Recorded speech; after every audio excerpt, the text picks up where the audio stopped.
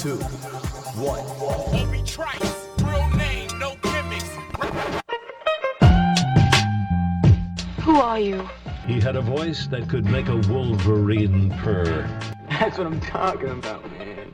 Wait a minute. I know you. Check out the name tag. You're in my world now, Grandma. I know that, dude. He's a modern-day Yoda. I'm your hug bearer. Allow myself to introduce myself. Greetings and salutations. We came, we saw, we kicked its ass. You're excited. Feel these nipples. That boy is good. Mm-hmm. Good and terrible. Well, I have a microphone, and you don't. So you will listen to every damn word I have to say!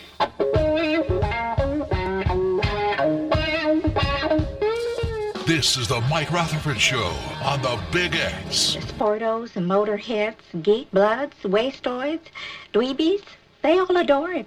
They think he's a righteous dude.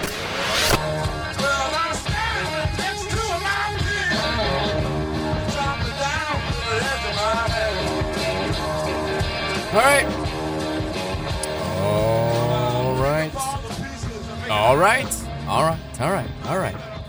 Welcome, everybody. It is Wednesday, January 24th. This is the Mike Rutherford Show. We're coming to you from the world-famous University of Louisville College of Business Studios here in soggy, rainy, drenched Louisville, Kentucky. Cards fans, if you're looking for a competitive advantage in today's data-driven world, look no further than getting your master's in business analytics from the University of Louisville, which you can do in just 12 months. There's no previous coding experience required. Delve into the world of analytics and data visualization, learning essential tools like R, Python, Power BI, machine learning, and more. Now available both online and in person. To get started or learn more, visit business.louisville.edu today. We're on the air from 3:06 until 6 here on 1450 AM, 96.1 FM, streaming all over the United States of America and far, far beyond. You know us better as the Big X. Mike Rutherford here with you on a Wednesday, post-game Wednesday, as we react to Louisville's latest, hey, they played hard, but lost to Duke last night. We've got that to talk about. We have a U of L football schedule to get to look at. I may just go ahead and read the whole football schedule. I said I had it yesterday. We're going to get it in 2 hours anyway. I think it started to leak other places. We may just read the whole schedule. Why not? It's a nice little distraction from basketball talk, which I'm sure will be a whole bunch of regurgitated stuff that we've heard time and time again. That's fine. You guys get your thoughts in. Whatever you want to talk about, we'll let you speak your piece. We always do. Via the Thornton's text line, 502-414-1450. With me behind the cement wall today, producing the absolute hell out of the show, is Justin Kalen, a.k.a. Scooter Dingus, the hardest working man in the Big X family of networks. Scoots, how are you on this gross Wednesday? Gross Wednesday is right. Too much rain. What? How are you going to get like freezing temperatures a week and then a whole week of rain? I'm sick of it. I'm ready for spring. That's what I've realized today. I'm ready for spring. I'm ready to golf. I'm frustrated that I can't golf right now. I'm ready for spring as well. I mean, it's going to be 60 degrees this week and we can't even golf. I mean, I barely got here on time again today, and I left like 20 minutes earlier today. Like, I live traffic again. Yes, like it has to just be the rain. Because I live like 6-7 minutes away from here, and it's the only hard part about getting here is Breckenridge Lane. You have those several lights there, and if you hit one, you're hitting them all. If you hit one, and like the last 2 days, my wife said the same thing. She was going before I got home yesterday. She was going out to run an errand, and like it's just bad. It took like 20 minutes to get onto the Watterson from where we live in Breckenridge, which is like a stone's throw away. And I guess it's just the rain. They're also putting that new Chick-fil-A. There's a new Chick-fil-A going where that old Charlie's used to be, and if this is any indication of how the traffic's going to be once that thing gets in there, because Chick-fil-A is always hopping. Doesn't matter where it is. Like, you've got lines out the wazoo. Like, Breckenridge Lane's going to be a disaster. It's going to be a nightmare. It's going to be just like Shelbyville Road, and I'm already dreading it. But, yeah, it took me forever to get here. I thought I was in good shape, left way early, but no, just barely scraping by. The rain is not ideal. I did listen to the beginning of KRC today, and you did reveal that you don't like driving in the rain. Yeah, I'm not a big rain driver. And TJ and Roush were like, you know, we also don't like driving in the rain. This is a crazy thing. I meant to hit him with a suck it. It was very funny. I enjoyed the back and forth. That was good. Also, I loved Roush casually revealing without realizing what he was doing that his wife is pregnant with their third child. That was very, very funny. He told me last week sometime, I guess I asked him in passing, like, y'all going to have more? And he was like, yeah, we got one baking now. And I was like, oh, cool. When are you going to tell the audience? And I don't even know if he meant to do it today. I think it just kind of came out. I was so worried about doing something similar when we first got pregnant with Virginia. Like it was, we waited a long time to tell people, we were older, stuff happens with child. We wanted to be sure that like this was going to be, we were in good shape before we told anybody. And I was so worried that I was going to do exactly what Roush did. And then like 2 months before we started telling people, maybe it was like a month before we started telling people, like I accidentally let it slip to John Ramsey when we were doing the radio show together in the exact same way that Roush did, where I was like, Mary's, she's pregnant, so she's like, she hasn't been wanting to eat this or eat that or something like that, very casual. And he was like, you realize this is the first time that you've told me that you all are pregnant. And all I could think of was, and this was on air? No, this was off air. Okay. This was off air. But I was very much like, I knew that keeping a secret is very hard for John. It was very much a like office situation where they don't want anybody at the wedding to know that Pam's pregnant, and they're terrified that Michael's gonna like just. Like, I was like, I feel like I told the one guy who's gonna like. So for a full like month, I was terrified that John was gonna let it slip on air before we finally announced it. But thankfully, we were able to control the narrative, and we did not pull a Roush. But congratulations to Roush and family, third kid on the way. Another little Cardinal fan. The U of L fan base just keeps growing stronger with every Roush baby, which is wonderful. So I'm happy to welcome the new Cardinal fan into the world. Are you insinuating that his wife has the power, or that he's a closet U of L fan? Roush wrote about this like 2 months ago, that his son is like a U of L fan. That he he chose to wear U of L stuff. He's cheering for U of L. His wife clearly has the influence in the family. Like he wrote a whole thing on KSR exposing himself as like, hey, my nightmares happen. My kid's a U of L fan. And Roush is a closet U of L fan anyway. So they're a family. It's going to be a family of 5 U of L fans pretty soon, and 1 fake UK fan. It's going to be great. Our numbers grow stronger each day with every Roush child born into this world. But congratulations to Nick and his lovely wife and their whole family. That's awesome news. The whole Big X just fertile myrtles all over the place here. Everyone's just having babies all across the radio station. Well, you never know. You never know. Won't be no fertile myrtle situation with me. You never know. I do know. It's 2024. It's the year of love. It's going to happen. Maybe in like December. Yeah. Outside of that, Scoots, you had a Tuesday night where, you are an IU fan, but you're now covering double duty for a UK show and a U of L show, and both teams were playing at the same time.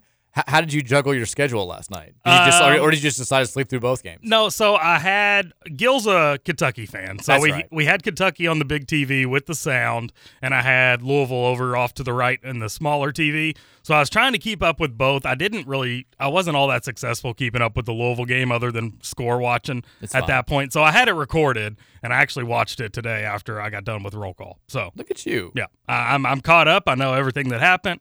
I'm good to go. Hardest working man in the business. You don't really have to do it. You didn't really have to do that. I told you it was going to happen.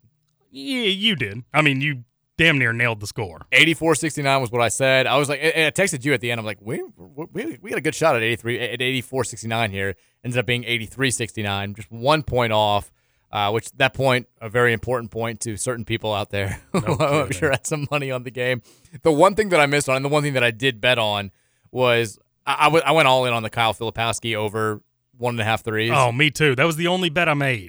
So I bet that, and I bet Dayton, the Dayton bet that I gave out yesterday. The Dayton bet hit easily, which was nice.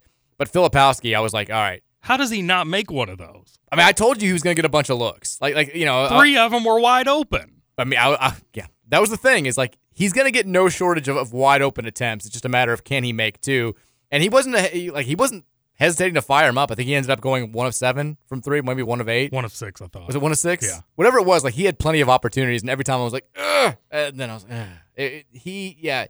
Tyrese Proctor was the guy that we should have highlighted. My goodness. I know who knew he was going to be the guy who had the gigantic green light, and we just let keep shooting. Jerry McCain took a bunch of open threes as well. I think he only ended up making 2, but Proctor took 10, made 4, and honestly, his game wound up being the difference.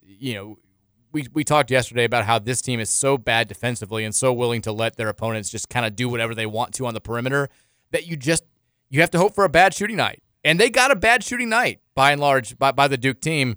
Proctor was the one exception. He was the one guy that was making the wide-open shots. He ends up going off for a career-high 24 points, goes 9 of 16 from the field, 4 of 10 from 3.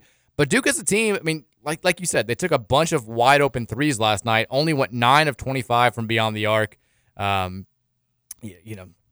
We didn't turn it over that much, had 10 turnovers. We didn't shoot it well ourselves, but that's kind of our game. And, it's a very familiar storyline when it comes to what we're going to discuss about this Louisville men's basketball game.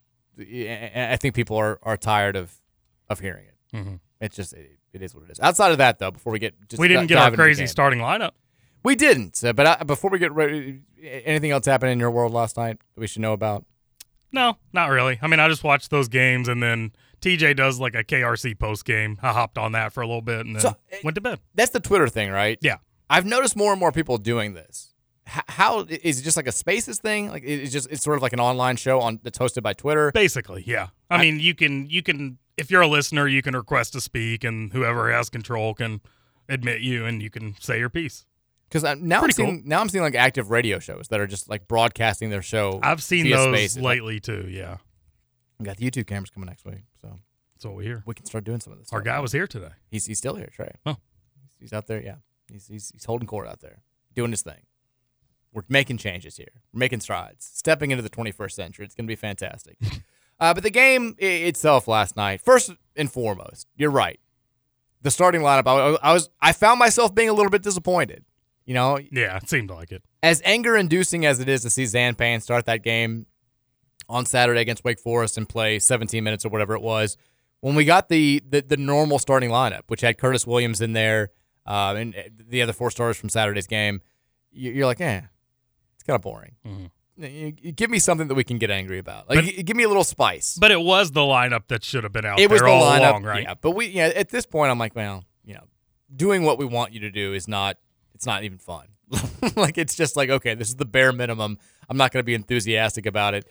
Give me something that we can that's more radio appropriate. There was a part of me that really wanted him to do the secret message lineup with Hersey, Danilo, and Zan in there, but that didn't happen. So we get the good starting lineup. What I think most fans wanted, and honestly, like Louisville did not put itself into a gigantic hole immediately, which has been the case in I think their 3 games prior to this. They're playing from behind a little bit, but I think they're only down by 2 at the under 16 timeout, and then I think it's tied at the under 12 timeout. So the starting lineup accomplishes what you want it to accomplish. You don't put yourself in a massive hole like you did against NC State that you just never get out of.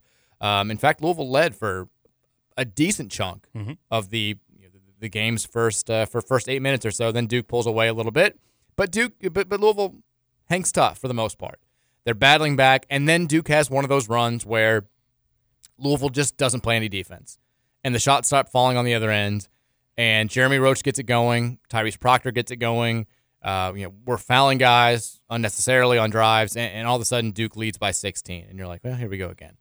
But Louisville in the second half does what we saw them do against Carolina, saw what we saw them do against NC State. Did what they've done so many times this year, not really against Wake Forest, but in a lot of games the last couple of years, they battle back, and they get it to 5. They get it to 5 multiple times. And the story of this team right now is the simplest thing in the world. I've been saying this for 3 or 4 weeks now. They're playing harder, which is great. They're doing good things on offense, which is great. The downhill attacking, doing that against a Duke team that is not the most athletic team in the world. They're more athletic than you are, but they're not the most athletic team in the world. That was great. It was wonderful. None of it matters, though, because we just cannot defend. We don't know how to play defense. We don't know how to communicate. We don't know what we're supposed to do. And when that's the case, like, you're just never going to beat a team of substance, and Duke is a team of substance, unless they have an atrocious shooting night like Miami did. And Duke is better than Miami. So, Louisville could have given the same effort against Miami. They still probably lose this game. But Duke, because they were able to take advantage of the fact that Louisville just does not know how to defend, they were able to hold off the crowd, which got into it when Louisville kept getting it down to 5. It was like the NC State game to a lesser degree. It felt fun. It did, but like, knowing what I've seen from this team the last few weeks, like there was never a moment where I'm like, we're going to win this game. Never. Because we don't get stops. Every time you get it down to 5 and it's like, okay, we get it down to 3 with 15 minutes to go, and you're like, here we go, let's get it. Like, they either miss a wide open shot, or we let them make a wide open shot, or we let them get a driving layup, or we foul them because we can't keep anybody in front of us. There's never a belief, and there shouldn't be a belief by anybody watching this team that they're going to get the big stop when they need it. And it's not a coincidence. Like everyone's like, oh, of course, Proctor hits the big 3 to quiet the crowd right there. It's because we let him take a wide open 3, a dude who was in a great rhythm. Like, again, good shooters become great shooters, and high-level college basketball when you leave them wide open, and we leave guys wide open all the time. So, like the fight, again, the fight's great. We've made offensive strides. I do think that we're going to beat some of the worst teams in the ACC when we start playing them next month. But against the top of this conference, which is what we've been dealing with for the last 2.5 weeks, you're not going to beat these teams if you don't know how to defend any better, and we're not getting any better defensively. We're getting better on offense. Some of I think the culture stuff is starting to show a little bit. Like the guys they look like they're enjoying themselves a little bit more than they enjoyed themselves at this point last season when it looked like everybody was just ready to be done. But the defensive numbers right now are worse than they were a year ago. We're 245th in adjusted defensive efficiency in the country. And every other metric, every other defensive metric, we are below 250 in. There are only 362 teams in Division I basketball. If you are a power conference program and you're in the 200s in anything, it means you do it incredibly poorly. And we are below 250 in everything on defense. We're not getting any better on that end of the floor. Now, some of those numbers I think will go up when we start to play the Georgia Techs and the Boston Colleges and the Notre Dames of the world coming up in a few weeks. And they are teams that I feel like will just miss a ton of open shots if we leave them wide open. But against Duke, Wake Forest, Carolina, NC State, Virginia coming in here this weekend, who's really bad on the road, but still a talented enough offensive team to expose you if you don't play better defense. Like, these are the results you're going to get. And it's not going to change. This season is going to be exactly what we said it was for the last, basically since the calendar flipped to 2024. They're going to play hard enough. They're going to win 4, 5, 6 games in conference when they start playing the lesser opponents coming up next month. But they're not going to beat anybody of substance. They're going to be 5-15, 6-14. They're going to play on ACC Tournament Tuesday. They probably won't be the 15 seed. I think there's a good chance that they're up there at like 13, 14, and Notre Dame or somebody else finishes below them. But they're not going to do anything there's going to be nothing that says we've made gigantic strides forward as a program from start to finish. And there's going to be nothing to me that says that Kenny Payne warrants a third year on the job. But I'm sure it will be a discussion. Here we are. It's the same conversation every single game. Yep. Same conversation every single game. Some of those defensive issues last night, though, came from the offensive rebounds that Duke was snagged. They had 15 of their 43 were offensive rebounds. We didn't crash the glass. There was a whole lot of, the transition defense remains it's bad. There's not talking. Sometimes there's lack of effort. Sometimes guys are complaining about calls on the other end. I think a lot of times we do let our offense dictate our defense. Like, we play hard on defense most of the time. We're just not very good at it. We just don't know what we're supposed to do. But there are times where when we stop scoring, we take a possession or two off defensively. And guys just, they're not fighting over screens. They're not working to stay in front of men. They're just kind of standing there doing nothing.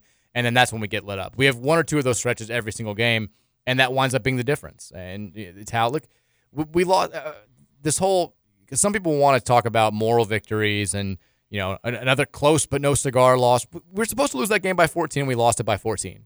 At what point did that start becoming a win for us? I mean, you got John Shire after the game, and he's saying, Louisville makes things interesting, and that was the biggest compliment that he could give us. Imagine at any other point in our lives as Louisville men's basketball fans, the coach at Duke after a game where they beat us by 14 saying they make things interesting, where we would be like, good for these guys. We're making games interesting. And I made the little Photoshop graphic of our 2024 banner, made games interesting. It's never been the standard here. The fact that I know we have a lowered standard right now based on what has transpired, but still, even then, to just make games interesting and lose by 14 at home to anybody, I don't care if it's Duke, UNC, Kentucky, whoever, it should not have anybody applauding this team today. I think we can applaud the effort at times. We can say, I love that playing hard. At some point, that's just not good enough. At some point, it has to be something more, and we haven't taken that step. We talk about steps forward that have been taken since we were losing to Arkansas State and losing to Chattanooga and all the disasters of the first month and a half of this year, and that's great. But at some point, you have to take the next step forward where it's like, hey, we're almost beating teams like Duke and North Carolina and NC State, because the reality is Duke may have been rattled for a second or something. They called some timeouts. We never really felt like we were a threat to win that game last night, at least in my eyes. Is that the ceiling for the team? Just getting everybody happy because they're playing hard? Probably. Honestly, if we're being real. Yeah, no, that's what I'm over here thinking is I don't know if this team has the capability to beat the Dukes, the North Carolinas, teams of that caliber. So, I mean, at this point, just take your wins. And heck yeah, they played hard, looked good, made it fun. The other thing that I think is kind of frustrating about when John Shire gives his post-game press conference, and I think Steve Forbes said the same thing. Like, they're all like, they've got really good players. Like John Shire's like, they've got good players. They make things interesting. It's like, well, if we have good players and we're Louisville, we should be doing more than just making things interesting. We should be winning some of these games. We certainly should not be 6-13 and now 1-7 in the ACC, which, by the way, does put us back alone in last place in the conference standings. Like, at some point, it's simply not only not good enough, it's not close to being good enough. And that's where I am. Like, were there good things? Of course. Like, I like the fact that they smelled blood and they realized that they had an advantage. Some of their guards could just go right around Duke's guards at times and get to the basket. And as good as Kyle Filipowski is, he's not the most fleet of foot, and sometimes he's going to just foul because he can't move in front of guys. And so we started attacking them off the bounce. I thought Brandon Huntley-Hatfield played very well on offense, and he was the one guy who was trying to at least rebound defensively, and he finished with 20 and 11, 20 and 12.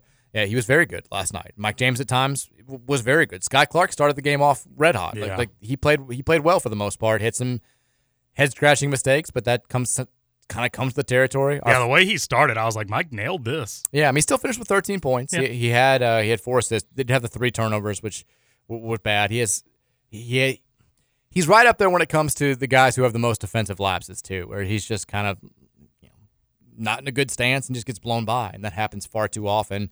The freshman, I thought, played pretty fearlessly. I'll say this, too, about the Zan Payne thing.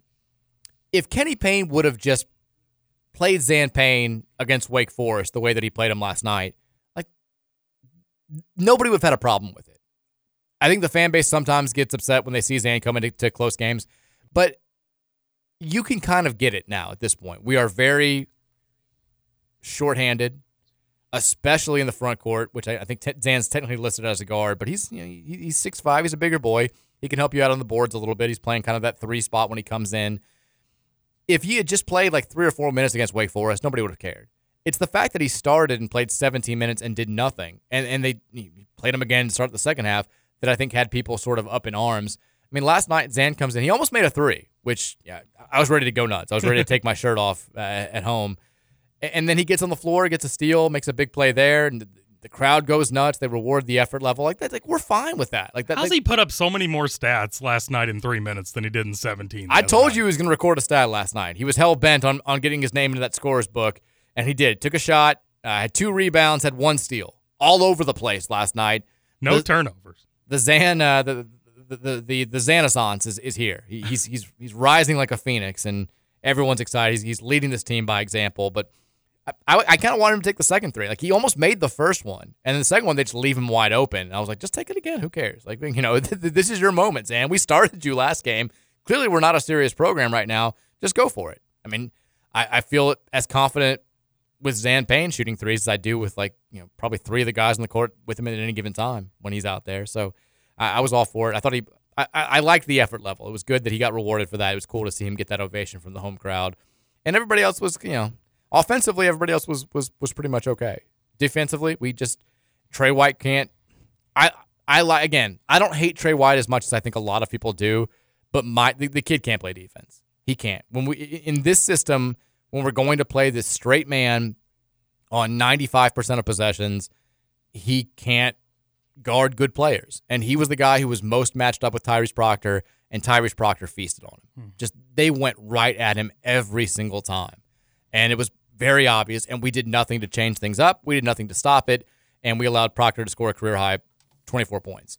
And, White, USC, they play a ton of zone. Like he was able to kind of hide, I think, some of those deficiencies last year, and he had better athletes around him, and it was more of a system defense. And here, we still can't really figure out exactly what the system is defensively outside of just guard your man, and he's not great and he's not alone. Like Sky Clark has not been great defensively either.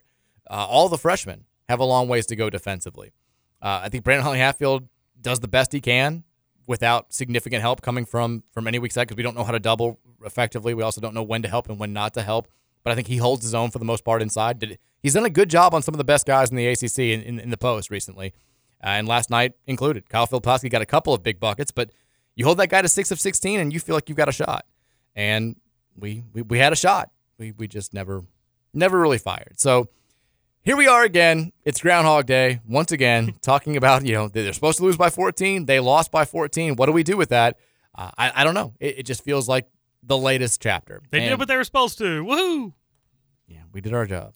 There we go. I guess. I have more to say about this. We can also talk about the football schedule coming up after the break. That'll be a nice little diversion. It's the Mike Rutherford Show here on a Wednesday on 1450 and 96.1, The Big X.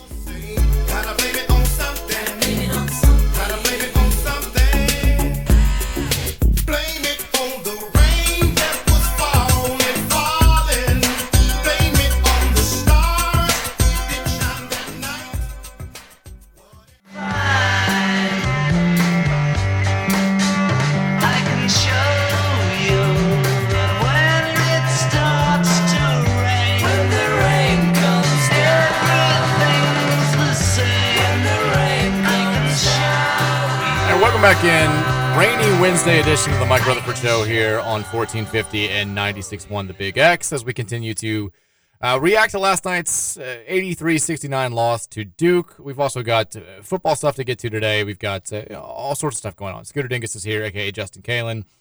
Scooter, we did not talk about and not mention the fact maybe cushioning the blow of last night's loss. Some teams lose to ranked teams by 14 points. Other teams lose to unranked teams by 17 points. I don't know who's better. I don't know what's going on. I don't think that mic's working. No. Maybe try this one. See if that works. No? Yeah, not on any mic. All right, hang on. My ill-fated shot at a Kentucky slam session goes awry there. We'll try to get the mics fixed. We're working on some stuff behind the scenes. We're getting some new blood in here. We're working on things. It's going to be fine. We're going to be okay. It's all going to work out. Scoots is back now. We're going to see if this is going to... There we go. Hey, I hear you. Okay. I can hear you. There you go. It's okay. The door can stay open. We don't care. I don't care who hears. There's people all over the place today. It's fine. But now your mic's not working again either. What? No, it's not working. No. Try plugging it in. Plugging it in helps. Hey-o. There we go. All right. This mic's been having some issues lately, so. All the mics have been having some issues. I think it just went out again. What the heck? There we go. Now it's back. Okay. Now we're good. I did want to get a sense of, because I only heard the beginning of Kentucky roll call this morning where Nick Roush dropped the ball and said that he was pregnant. Yep. Not he's pregnant, but the fam's pregnant. They're pregnant. What was their reaction to just kind of getting their ass beat last night by South Carolina? It's tough to say because they didn't want to act like the world was burning down. Understandable. So it was kind of like they just tiptoed around it. Like a bad game. It doesn't matter about the defense because your offense couldn't score. That type of situation. I didn't see any of it, obviously, because Louisville was playing at the exact same time. Mm-hmm. But I did start to see the reaction piling up. And it was one of those where it was like, Kentucky fans, and it's always fun to follow other fan bases because you realize we're all kind of the same. Like, we will overreact. You see all these tweets from UK fans, and I'm like, oh, my God, they're losing by 65. And you see the score, and it's like, oh, they're down by 2. They're going to be fine. It's South Carolina. Who cares? And then you start to see it really pile up in the second half, and you see the lead expand to 12 or whatever, and then 14. And what's surprising? I was surprised. Like, I thought that they would. I mean, I'm not shocked, but I am surprised because I don't think South Carolina is fantastic. But UK, I'm also not as high on them as I think a lot of people are. I think they're very good. I think that they're a legit top 15 team. They're fun as hell. Their offense is really good. But I've been saying the same thing that I've been saying for the last couple months. They don't defend well enough to win a national title. They don't. If that gets better, maybe that they can, with the right draw, they can change.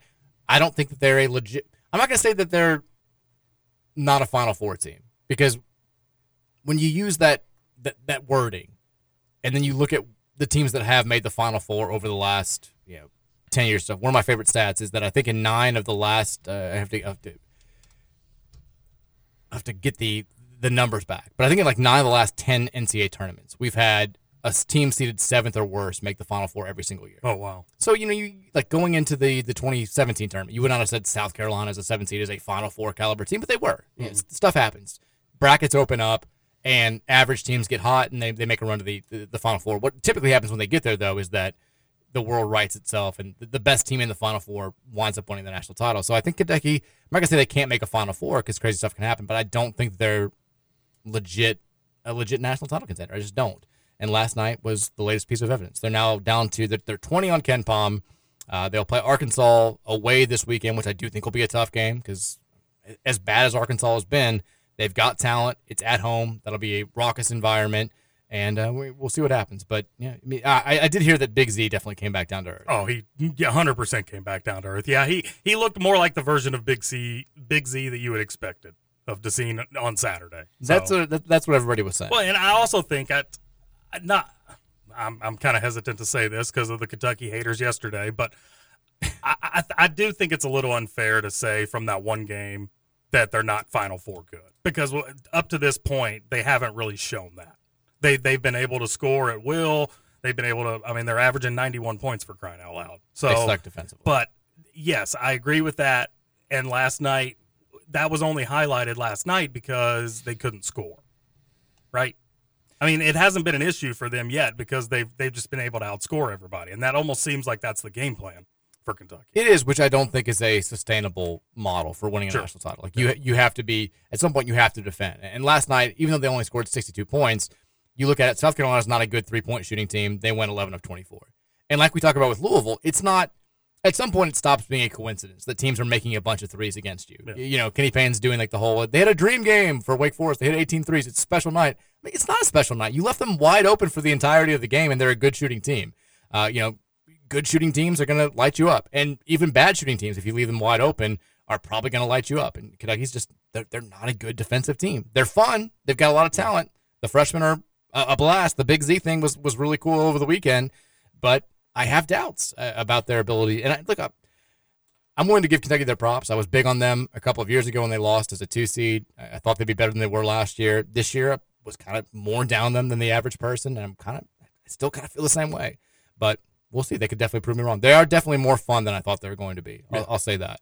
Because Cal, I think, is finally playing a modern style of basketball. Last night, though, was not fun. It didn't sound like it. It was not a fun style of basketball to watch. At no point in that game did I enjoy myself watching it. So yeah, it's kind of like egg on my face after the whole ordeal yesterday with what I said about most exciting team, blah, blah, blah. And then they come out and they just lay a complete stinker like that. They still are exciting. Yeah, I think they'll still be fun, but they're probably going to be a couple more games like this. And I think as much as I'd love to just crap on them and be like, this is a proof that they're a fraud, the bigger pieces of evidence will come out when they play Auburn and Tennessee and, who's the fourth big team in that conference? Who am I forgetting? There's 4 really good teams in that league. Alabama's pretty good. I guess that's the fourth one. When they start playing those teams, I think I'll be very curious to see if you go down there and you beat Auburn at Auburn. Yeah, I think I'm like, okay, that's showing me more than losing by 17 at South Carolina. Yeah. So there's that. Let's talk about what I think. I've never been so happy to quickly divert the attention from basketball to football at this point in the year, but these are uncharted waters. I said yesterday the football schedule was going to come out. I thought it was going to come out last night. It didn't, but I've got it. Do you want it early? Yeah, let's do it. Why not? I mean, I don't particularly want it, but I know you're listening. I mean, they can get mad if they want. Oh, what's that? You can get mad if they want to get mad, but the schedule's coming out. It's going to come out anyway. Yep. Why not just give people what they want? How about this? You don't have to wait till 5. This is what the Rutherford Show does for you. We'll feed you, baby birds. August 31st. We know this already. Cards will open up at home against Austin Peay. I like the getting your feet wet.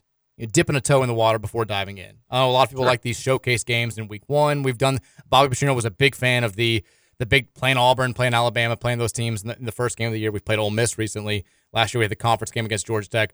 I like, especially when you have this many new pieces from the transfer portal, I kind of like getting a practice game because college football is the only major American sport that doesn't have a preseason. There's no, you lose an exhibition game. That's true, yeah. In college basketball, it might not hurt you.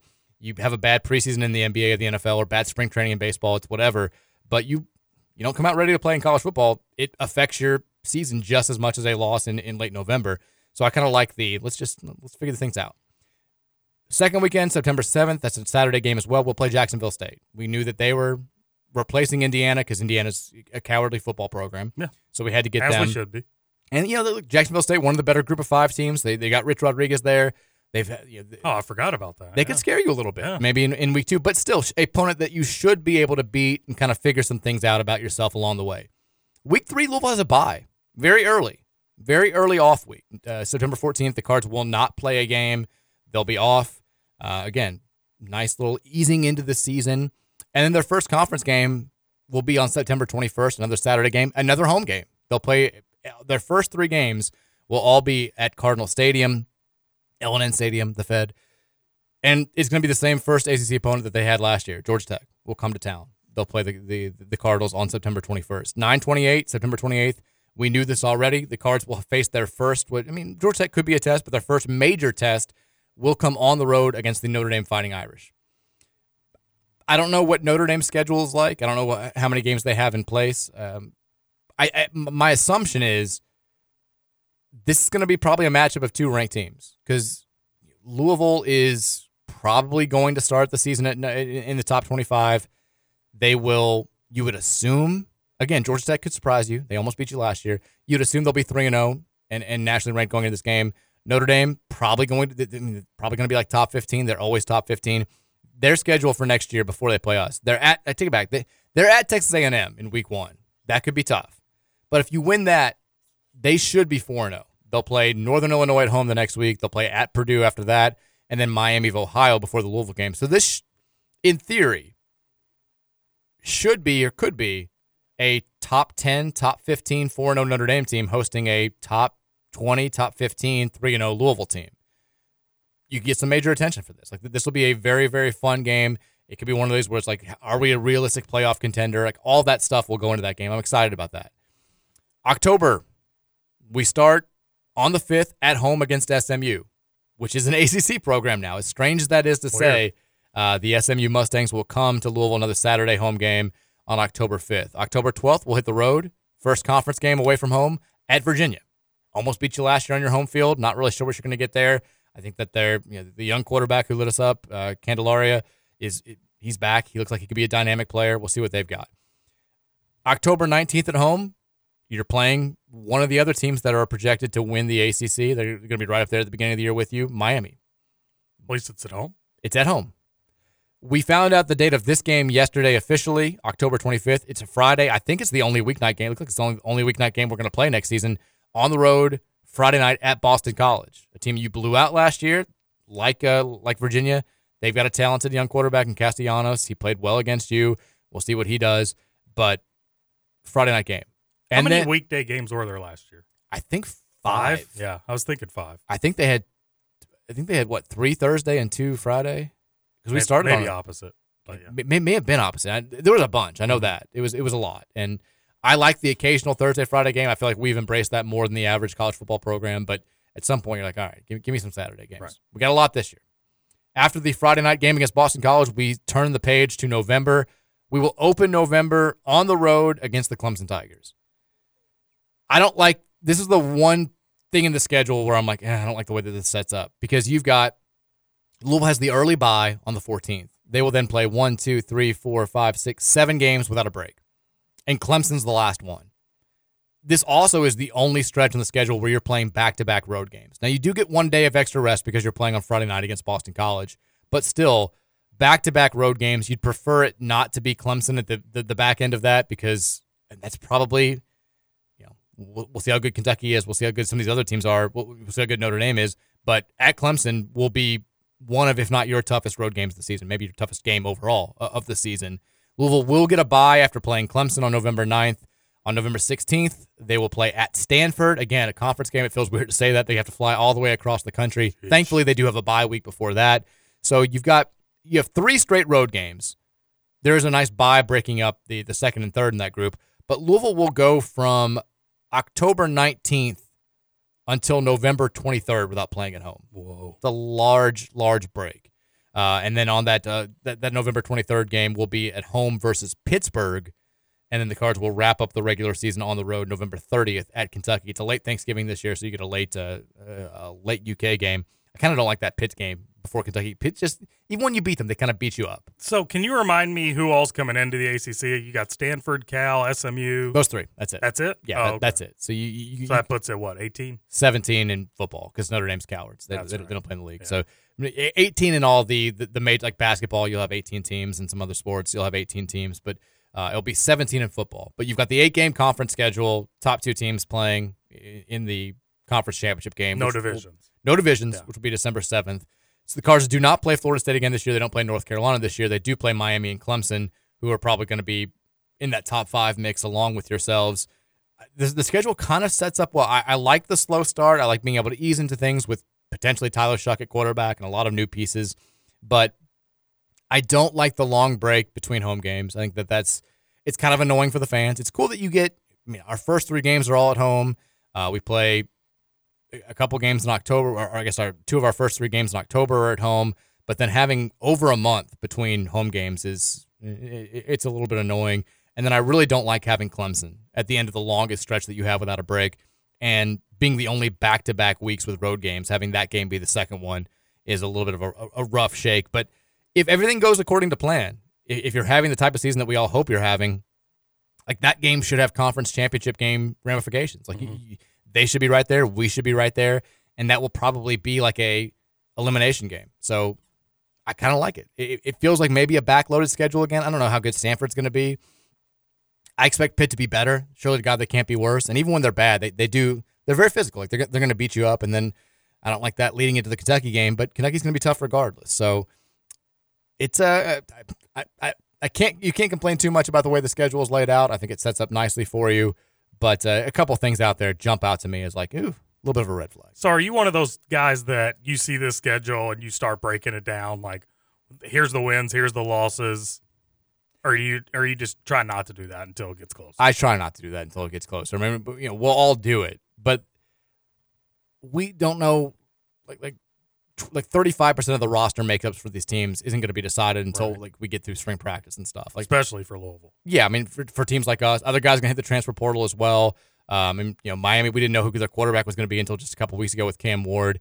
You just in a league like the ACC, I think you can get a good sense of who. Like we know Florida State's going to be good again next year. They bring back enough, and Mike Norvell has earned that trust. I think Clemson's going to have guys because of the way that they recruit and because of their program. They may not be what they've been, before the last couple of years, but they're going to be tough. They're going to be good. They're going to have dudes. The middle of the conference, you just don't know. Like teams surprise in this league every single year. So trying to project how tough like at Virginia is going to be or how tough at home against Pitt's going to be, it feels like a fool's errand. Like we try to circle these games like, I think they'll lose. Like I think Trevor and I both picked us to lose to Pitt going into this year. But if we'd known that Pitt was going to be 3-9, like you don't circle that game as a loss. Like it should be a game but that you all lost that game, right? We did. That's what I'm saying. Like we shouldn't have though. Like right. If you knew the team's records going in and how strong they were going to be, you'd say, oh, we're a 10-win team. Weren't they like 1-6 at the time? They were terrible. Yeah. They had their only win before beating us was against an FCS opponent. So they had no FBS wins. They only beat one other team besides us the rest of the year. You just don't know in this conference who's going to be good and who's not going to be. But I do think you can look at that schedule and say, at Notre Dame, at Clemson, at Kentucky, you circle those 3 games and you're like, okay, like those will be tests regardless of how good they are. Yeah. I mean, Kentucky had a down year this year, relatively speaking. They were 7-5, and they still beat you at home. So that game's going to be tough. I think you feel like you can get up for that game. But I do like the way it starts, and then the end will be tough, just like it was last year. 502-414-1450 is the Thornton's text line. We'll take more texts coming up in the start of the second hour. I just enjoyed talking about football there. It was fun to have a nice, hard left turn from, hey, we lost in basketball, and it was kind of the way we thought it was going to be. What do we make of that? What gigantic takeaways can you have? There just aren't that many to have. A couple other things to get to on the football front. Doesn't make you nervous doing it an hour before the official release? Why? I don't know. Feels like you're kind of stealing their thunder. That's okay. I mean, apparently it already leaked on the website anyway. Oh, so, okay. yeah, it's out there if you want to find it. But we're giving it to the people. A couple other notes to get to. Louisville football players Eric Miller and Ashton Gelade both named first-team academic All-America by College Sports Communicators. It's the first time a UFL football player has earned this honor since Ian Pfeiffer, the old tight end, did back in 2019. Props to both those guys. Also, Ashton Gelade and Quincy Riley, probably the 2 best defensive players from last season who both announced that they were going to not go to the NFL, not go in the transfer portal, but come back to Louisville for another season. They talked to the media today. I thought said some cool things. Nothing that you would be shocked by, but still some things that it's fun to hear. Ashton Gelade talking about his decision said, I just talked to my family. I prayed it up. obviously trying to get scout opinions and all that kind of stuff, just like how I always have.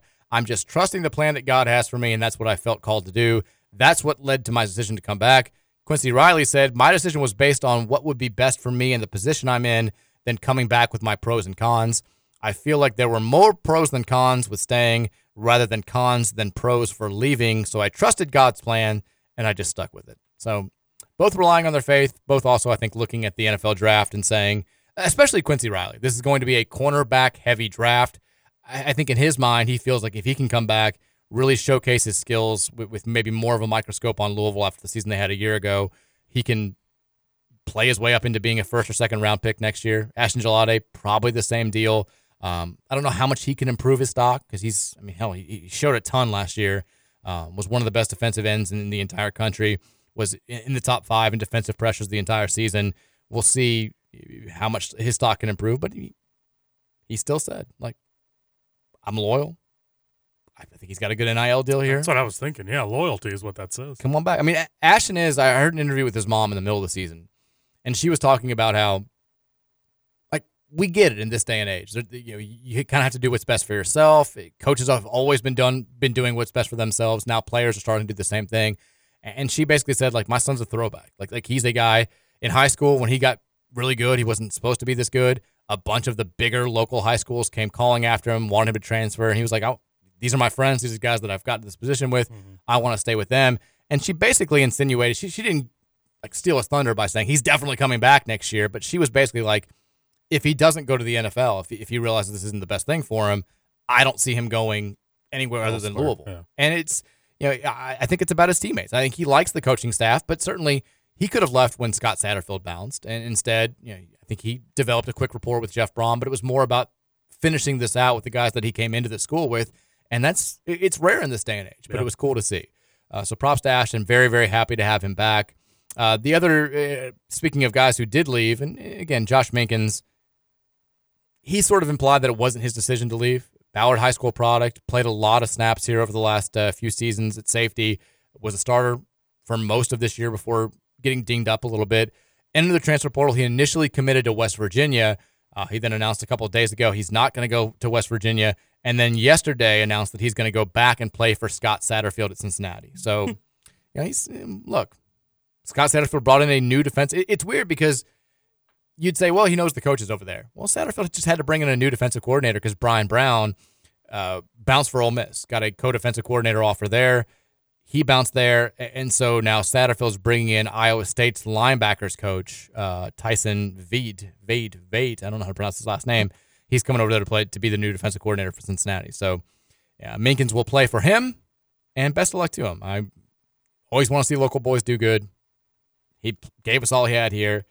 Do you still cheer for Satterfield? No, I don't cheer for Satterfield. Do you cheer for him to lose? Yeah, of course.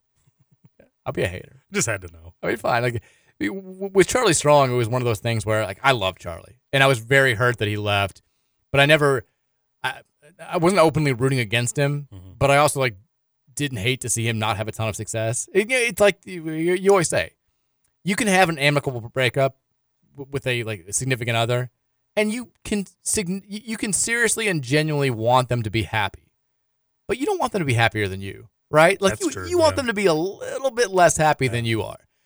And so when Petrino came here and initially, like, we're kind of rolling, and Charlie's falling flat on his face to Texas, I'm like, I don't hate this. I feel bad for him, but also, what were you doing, man? With Satterfield, I'm kind of like, yeah. Are you the same way with players? If they leave? No, not usually. Not unless they come out like middle fingers blazing when they're leaving. Like with coaches, it's different because with Strong especially because I think Tom Jurich basically was like, we'll match anything that anybody's going to give you. And also, we gave you your first chance. You would have thought that if anybody was ever going to be loyal, it would have been Charlie to Louisville. And said the way that he left kind of bugged me, just kind of doing it behind closed doors and being kind of sneaky about it, especially after a year earlier, giving this whole, like, you've got my word's stronger than oak, like basically Jerry Maguire speech about how committed he was to U of L. But Petrino did the same thing when he left the first time. Satterfield, Satterfield's a little bit of a different situation because we knew he wanted to leave the whole time, and we didn't care. Like we were fine that he left. So, But still, like, you left for our arch rival, and I didn't care for some of the stuff that he did while he was here. I don't hate Scott Satterfield, but I don't want him to be better than us. Well, that's the thing. I thought it was maybe a rivalry thing, but I mean, you mentioned Charlie Strong, so yeah. I mean, Charlie, man. I mean, Charlie could have coached here forever. I would have loved him. Like he was the absolute man. Injected some life. Loved his mentality. Loved everything about the Charlie Strong era. And then when he bounced, it was very difficult to stomach. Seeing that picture of him in the car, like right after the news broke, of him wearing the burnt orange, throwing up the horns, it was like, oh. It was just such a gut punch. Such a gut punch. We will turn things over to the Thornton's text line coming up after the break. It's the 4 o'clock hour. It's up next. Hit us up at 502-414-1450. We will read your text messages on the air if you've got thoughts on the football schedule, if you've got thoughts on the Duke game, whatever. Now is the time to let us know. Again, Thornton's text line, 502-414-1450. That's coming up after the break. It's the Mike Rutherford Show, Wednesday edition, here on 1450 and 96.1, The Big X.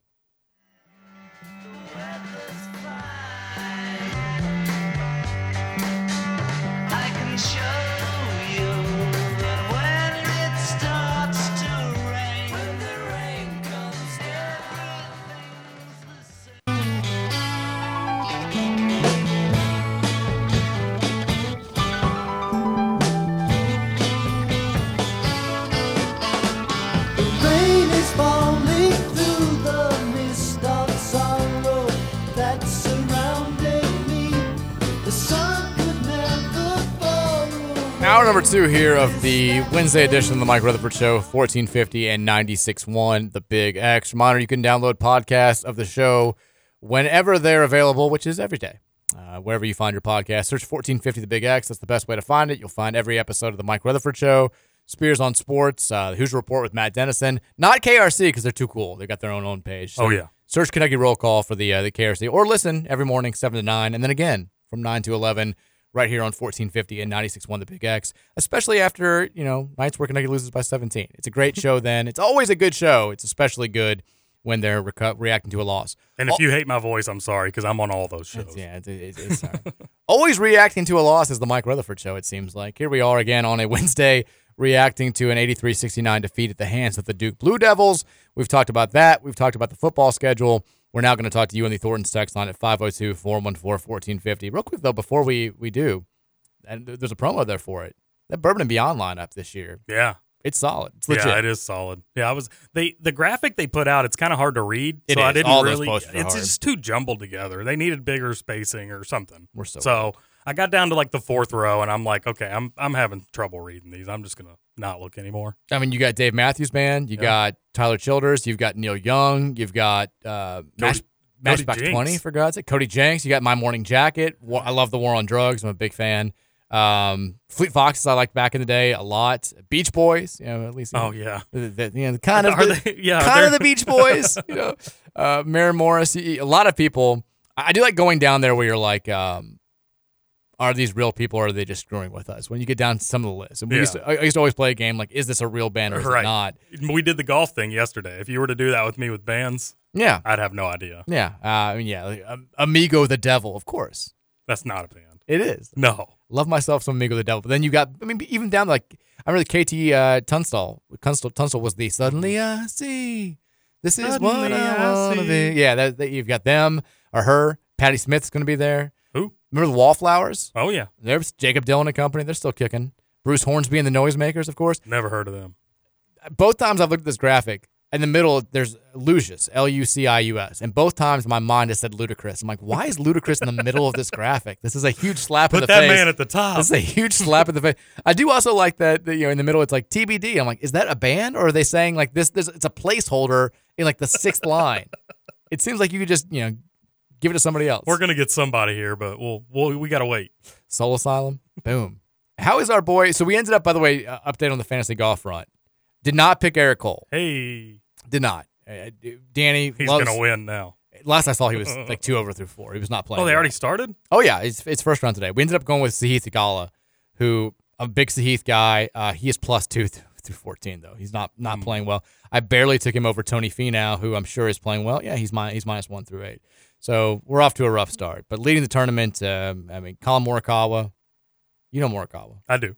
He's tied with 2 other guys at the top of the leaderboard. So, yeah, Eric Cole is currently, what is Eric Cole? +2 as well. So basically I did nothing well for myself by taking Heath Tagala Either way. over Eric Cole. That's been your golf update of the day here on Ramsey and Rutherford, here on the Mike Rutherford Show with Scooter Dingus, Justin Kalen, on a Wednesday. 502-414-1450, Thornton's text line. Let's talk about what you're saying. Texter says, instead of talking about the Cards, why don't we spend the next 3 hours talking about how UNLV got blown out at home by 30-plus to a team full of fighter pilots? They did. Air Force? Air Force whomped them. So I won money on the Dayton bet. I said I only made 2 bets. That takes you a lot because now I'm just remembering this. I won money on the Dayton bet. The other bet I made, and I did go pretty hard on the Kyle Filipowski over 1.5 threes and missed that. And I was like, I'm going to chase here. I was like, I'm going to get that money back. I'm going to make an easy 4-team parlay, money line parlay. Like, just basically 4 teams that I think are definitely going to win. Yeah. And you'll get the same odds as if you were betting the spread in like one game. Probably like minus 350 for all of them to 500. Pretty much. I mean, a couple of them were in action because I had to build it up to make sure that it was like worth my while. And I'm trying to think of who else I took. Like, it was pretty simple picks. I think I went with. I think it was Houston to beat BYU, which did happen. They ended up winning by 7, although that was a good game. And basically, it came down to Boise State, whoever they were playing. I thought they were going to win handily. They did. I think they played Fresno, and then all I needed was UNLV to win, not cover, but just to win against a bad Air Force team. They were 10.5-point favorites. And I'm thinking, like, I've got this in the bag. I'm not even paying attention. I don't even have to watch this game. I flip it over. They're down by 19 in the first half. I'm like, okay. There's still a chance that they're going to make a run. Air Force is terrible. UNLV's been really good at home. They seem to have turned a corner. They've got a decent amount of talent. I flip back over. They're down by 31.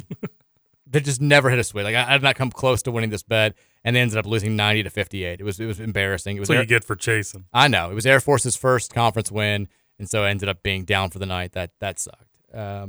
TCU over Oklahoma State is where I should have. I was looking at that. I was like, I should have bet that because they were losing live odds. I should have gone for it. Live gambling's so fun. Yeah. I know you're a big live guy. Other ACC action last night, by the way, Pitt did go on the road and knock off Georgia Tech. Florida State's red hot in the ACC. They're 6-2 in the conference. They went on the road and knocked off Syracuse. Virginia Tech held court at home against Boston College with a 76-71 victory. This league just is not. I'm looking at all these teams. Like, none of these teams are tournament teams. Tonight, we got NC State on the road taking on Louisville's next opponent, Virginia, at 7 o'clock on the ACC network. And then Miami will play Notre Dame at 7 o'clock on ESPN2. But Hurricanes, I mean, they don't get right very quickly. They're going to see any chance they had of making the NCAA tournament fall apart. They've lost 4 or 5, and they're losing to bad teams. They have not been good, no. They have not. We broke them. Which doesn't make sense to me. They have all the pieces. They do, but you lost. It's not like they've been injured or anything. They have. Pack's been hurt. Norshad Omir's playing a little bit hurt. Who's the other one? Booga Poplar missed a couple weeks. Right. Came back against us. So they've had some injuries, but still, like, they've got too much talent. They don't play defense. They're like us. Which is why we beat them. Yeah. So there's that. But they are floundering right now. Text says, I listened to yesterday's show today. One note that I have: the last time Louisville had a win over a ranked team was January 6th, 2021, aka Chris the Plumber's favorite holiday. Come on. Texter says, and look, everyone's texting about Trevor every day. Like, the same people every single day. We've addressed it twice, and I can't say anything. Like, Scoots and I are on the same page. We love Trevor. We're thinking about him. We can't say anything else outside of that. We just can't. I apologize. That's all I can say. When can you talk about? I don't know. Texas, the English teacher here. What? What's up, English teacher? We have an English teacher who loves the show. Oh. Does he know science teacher? Maybe. Probably. He says, we're reading Romeo and Juliet right now. What do you remember from the play from your own high school days? I never read Romeo and Juliet. Me neither. We read, I'm trying to think of, we read a number of Shakespeare plays. I know we read Julius Caesar. I know we read Othello. I know we read Hamlet. We saw I think we saw Macbeth at one of the theaters. I never read Romeo and Juliet. Wait, so you went to an all-boys school and you had to read all these? Good grief. Was there anything fun about your high school days? I mean, do you think that just at all-boys school, how do those two things go hand in hand in your mind? Because I didn't have to read those, and I had girls. Well, I mean, so they made us read stuff because we were with all boys? I don't know. I don't know how I made those connections, but that sounds terrible. I wouldn't want to read all those. I mean, I kind of liked it. I liked English. I was a big fan. Romeo and Juliet, like, all I know about this is the basic story. I don't think I've ever I didn't watch like the DiCaprio movie or any of the movies. I knew two families at odds in Italy, and then obviously I know the ending. The big lines I know, but like the ins and the outs I don't know. I don't know like the basic story. You know more than me. Apologies to English teacher. Text says, Mike, thank you for getting us through this gloomy, miserable week. This is surprisingly not about KP. It's been gloomy. It's been miserable. It is. Text says, Scoots, give it time. You will find love. Look at One that. day. Look at that uplifting text. One day. In 2024, it's the year of love. I don't want it to be 2024. That's the thing. I'm not that young. What's that commercial? What's the saying they say on that commercial? If your heart is open, love will always find its way in. I would consider my heart not open. Your heart's not open right now. Correct. You're just trying to get things straightened out. Love can't walk through a door that's not open. Love is an open door. Frozen. Texas says, some people... I can't read any of these texts. I can't. I hate not being able to see the text line. Yeah, I know. There were some good ones yesterday. Texas says, yeah, I had Filipowski over on 18.5 points. He went 6 of 16, shot all but 3 shots pretty much uncontested and 6 free throws. He finished with 17 points. Oh. I should have taken his rebounds. I didn't realize how limited they are in the front court because he logged 37 minutes. Yeah, the Mitchell guy played too, which made it a little bit easier for him, but he just missed a bunch of open shots. I strayed away from his points, rebounds, assists. It was 29.5, and then I was looking today. I was like, man, I should have taken that. Yeah, if I'd have known he was going to get 15 rebounds. I mean, because all of his stats, like he's a good 3-point shooter. He just doesn't take a ton of game. And I'm like, well, we don't guard the pick and pop at all. He'll get 5 or 6 wide open looks, and he did. Mm-hmm. He just missed them all besides one, and it was not good for gambling. But I was happy because it kind of kept us in the game. Yep. Texas are much improved offenses all the way up to 169 on Ken Palm. One more year. Is it really? Yeah, I mean, the offense isn't great either. We're comparing. That seems high, though.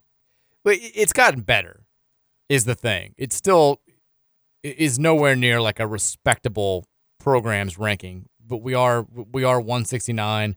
We are doing some things and I think that you can see this. You can see it for stretches when you play games like this. You saw it a little bit early in the Kentucky game. You saw it against North Carolina. You saw it in the games against Texas and in Indiana. Like, we've got players to where I'm not saying we would be like an NCAA tournament team with any other coach in the world, but with the right coach, like this team should be much, much better. Mm-hmm. There's no real excuse for them to be sitting here at 6-13. And again, like I do think they're going to win more games. I know Ken Palm has them projected to go 9-22. I think they're going to be better than 9-22. That's my wild optimism here. That's pretty wild. Everyone who's like, oh, you're so negative all the time. I think they're going to be better than Ken Palm thinks they're going to be. How about that? I think they're going to get to double-digit wins. Like, I can see them in February stringing together a couple of wins. Will I be impressed? No. But, because I think that we have more talent right now than Syracuse. Judah Mintz is a good player, but that's really kind of it. There's no question we have a more talented roster than Notre Dame. They've got nobody on that roster. We have more talent than Georgia Tech.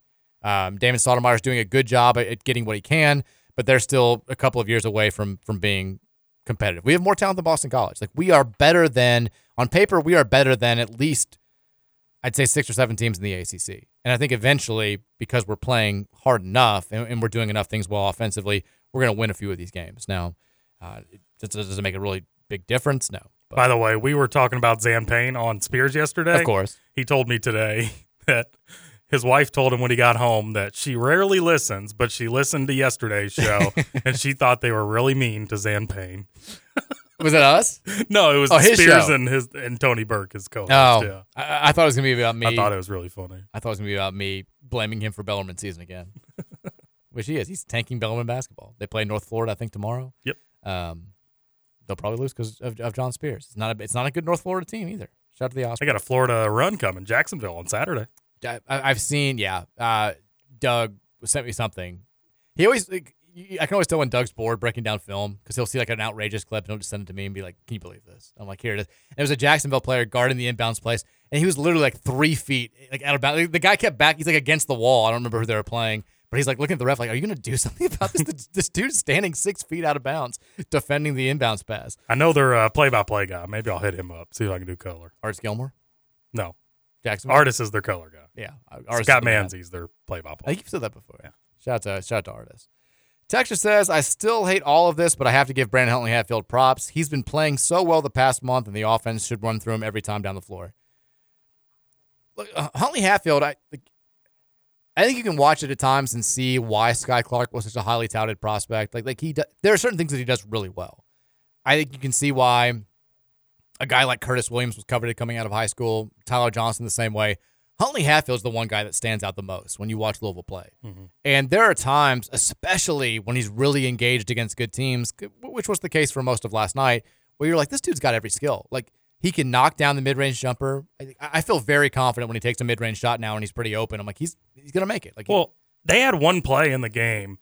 It was near the end of the first half, and that was my one thought is that's such easy offense. Sky Clark drove to the baseline, and Huntley Hatfield kind of just cut behind him, and Clark pitched it back to him. He had a wide open 16-footer, and it's the right splash. Yeah, that was the. And that's such easy offense, and he makes that shot. And a lot of big men don't, and he's gotten a lot better at that. He can knock down the occasional three when he's wide open. He's got great footwork inside. He's got a great frame. He's got a professional ready frame.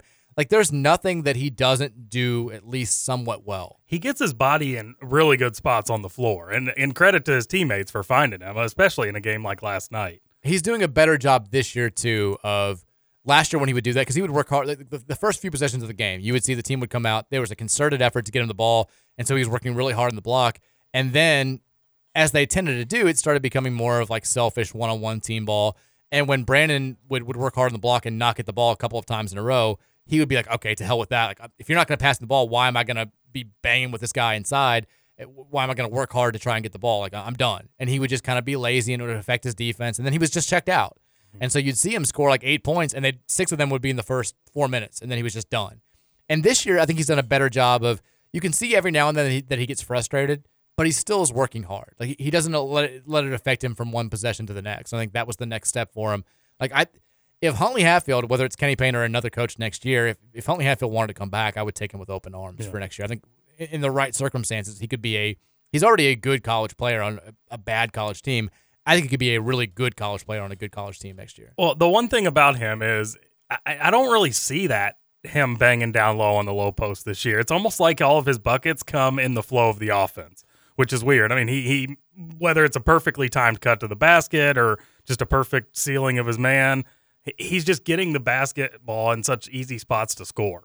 And I feel like it's just coming in the flow of the offense more so than him having to work hard to get open. Yeah. Texas says, Mike, how big of a raise does KP get for covering the spread? Imagine if we found that in his contract. If it was like they re-upped it at the end of last year and they're like, you get a certain amount of bonuses for spreads covered or pushed. I'd die. But I wouldn't be shocked.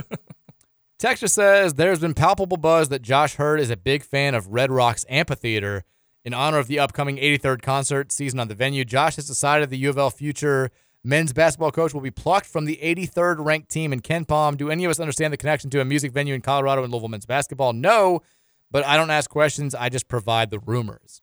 I mean, Josh does have Colorado roots, so maybe he is. Are you saying the coaching candidate of the day is the 83rd coach on Ken Palm? Sounds like it. I mean, I'm fine with that. Let's do it. Coaching candidate of the day. How about this? It's somebody, like, I had a big scoop. List. I'm going to the list. I'm putting his name down. Your coaching candidate of the day. And this person, like, I did have his agent reach out to me and have a conversation a couple of years ago where I thought it was weird, where, you know, like Matt McMahon of LSU, his agent, he was at Murray State at the time, was like, hey, I think my guy would do a great job there. I was like, I don't have that kind of pull. I don't know what you think I can do here, but he's like, can you float something? I'm like, no, I can't float anything. I don't know what's going on. But Matt McMahon at LSU, second year there, took over a disastrous situation after they were forced to fire Will Wade, who's not on this list, but he's on a lot of other people's lists. They are currently 11-7 overall and 3-2 in the SEC, just coming off of a loss to Texas A&M. They are number 83 on Ken Palm. Matt McMahon, local ties. He has a familiar agent. He's got, I think he knows a lot of the same people in the college basketball world that Louisville people are familiar with. I think he would love to come here. He's on the list. Palpable buzz that Matt McMahon wants to go from the little L to the big L. Well, there you go, Matt McMahon's agent. There's your shout-out floated out there. Love you. Represents a lot of big people these days.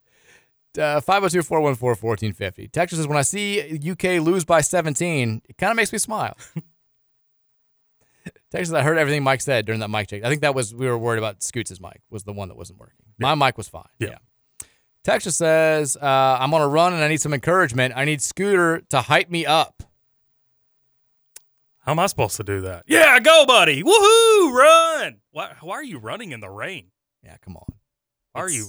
It's the rain. It's raining. You don't go run when it's raining. But go you. Texture says, yeah, that joke has been made before. I can't read it. Texture says, possible schedule leak. We already read the schedule. We gave you the schedule. It happened. It happened last hour. But last hour. That schedule leak, let me make sure. Yeah, that's the schedule. There you go. What if it's the wrong schedule? If they just what if they just trolled everybody? They're going to great lengths just to hide because we already know I think half the games are official out there already. So they're going to great lengths to hide 6 games. It'd be, screw you, Rutherford. I planned my trip to Stanford for November 23rd, and now whatever that was, November 16th. Texter says, did you see that Nick Stauskas openly ripped the Michigan basketball team after they got bludgeoned to death by Purdue? It would be nice if former U of L players did this publicly instead of texting their frustrations to you and Nick Coffey. There are a lot of former players that will text their frustrations to me or DM their frustrations to me. Some of them I like will text their frustrations and then I'll see them on Twitter being like, "Yeah, go get him," and I'm like, "Come on, man!" Like, I get that you're trying to maintain rep. I get that it's a brotherhood and all this stuff, but if you're willing to be so vehemently upset with what's going on behind closed doors, maybe just you can do that. I didn't see what Nick Stauskas said. I didn't either. But they did get just killed, hammered last night by Purdue. What was the final of that game? 99-67, I think. 99. You're right. 99-67. Michigan, which had so much promise at the beginning of the year, has now lost 1, 2, 3, 4, 5, 7 of 8. They're 2-6 in the Big Ten, 7-12 overall. This is a disastrous season. It looks like, the Juwan Howard era, it feels like it's already ended because he's not, he's kind of the head coach, but not really, and nobody really knows what's going on. He's fighting with trainers. He's sick. It's all a very, very weird thing, and now they're just playing atrocious basketball. Have they played Indiana yet? Who's that? Michigan? Michigan. Yeah. They lost them, right? No, we beat Michigan, yeah. No, I'm saying Michigan lost to Indiana. Correct. Yeah. Which, that shows you how bad they are. What did Nick Stauskas said? These kids have no respect or understanding of what it means to put on that M. I haven't felt any kind of passion or love for the game from Michigan basketball in years. I am kind of surprised, to be quite frank.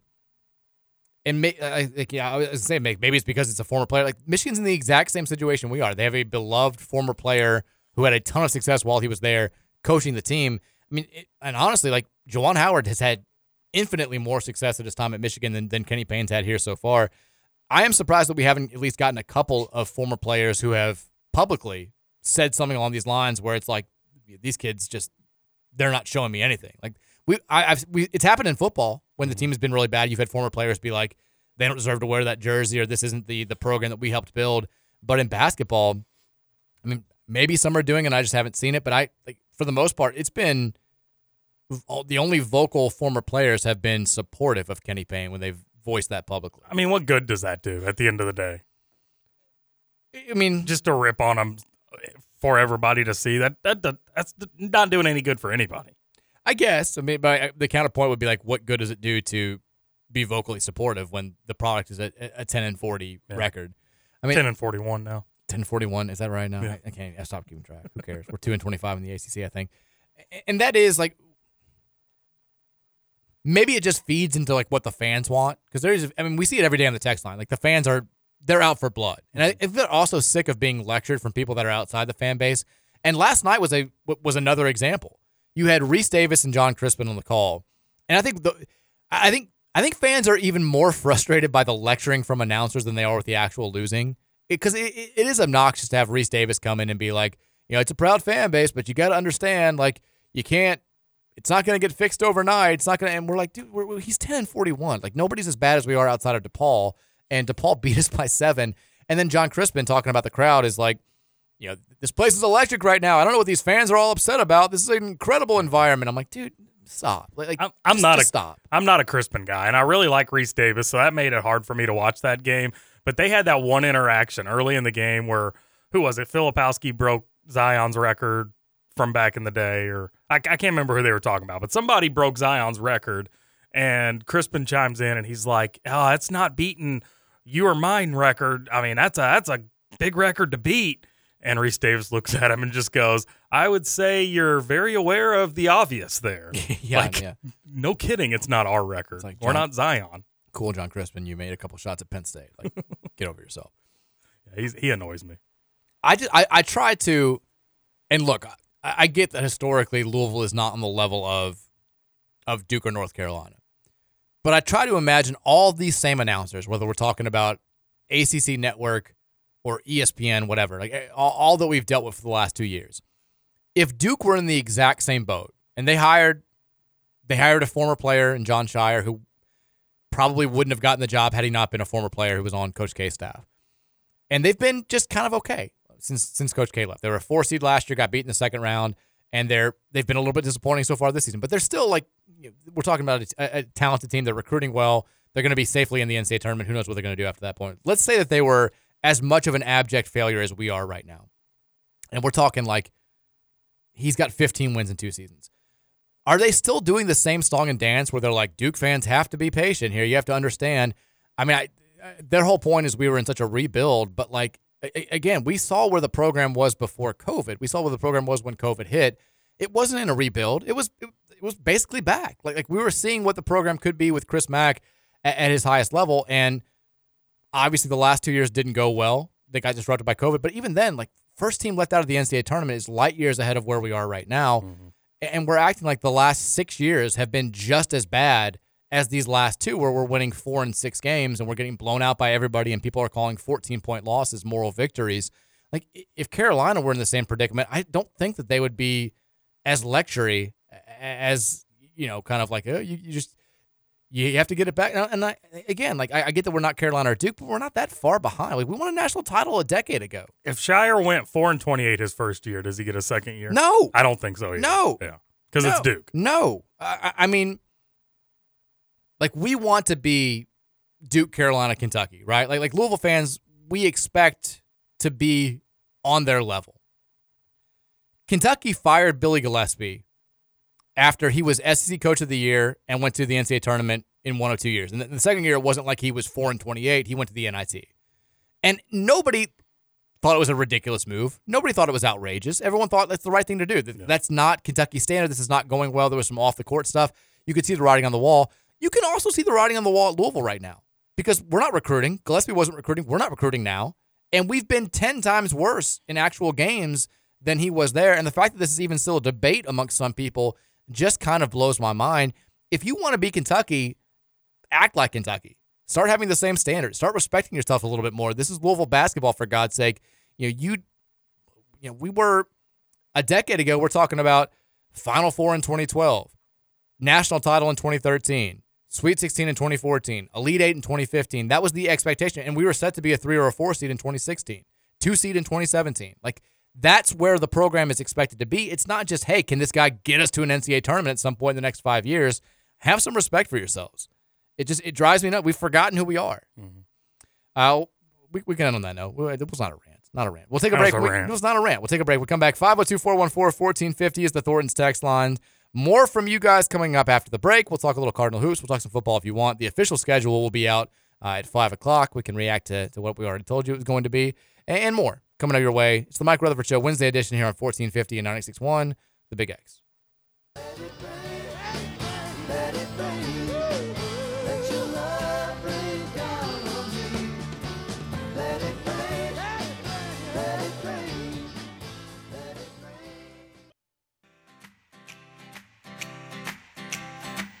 Well, I love a rainy night.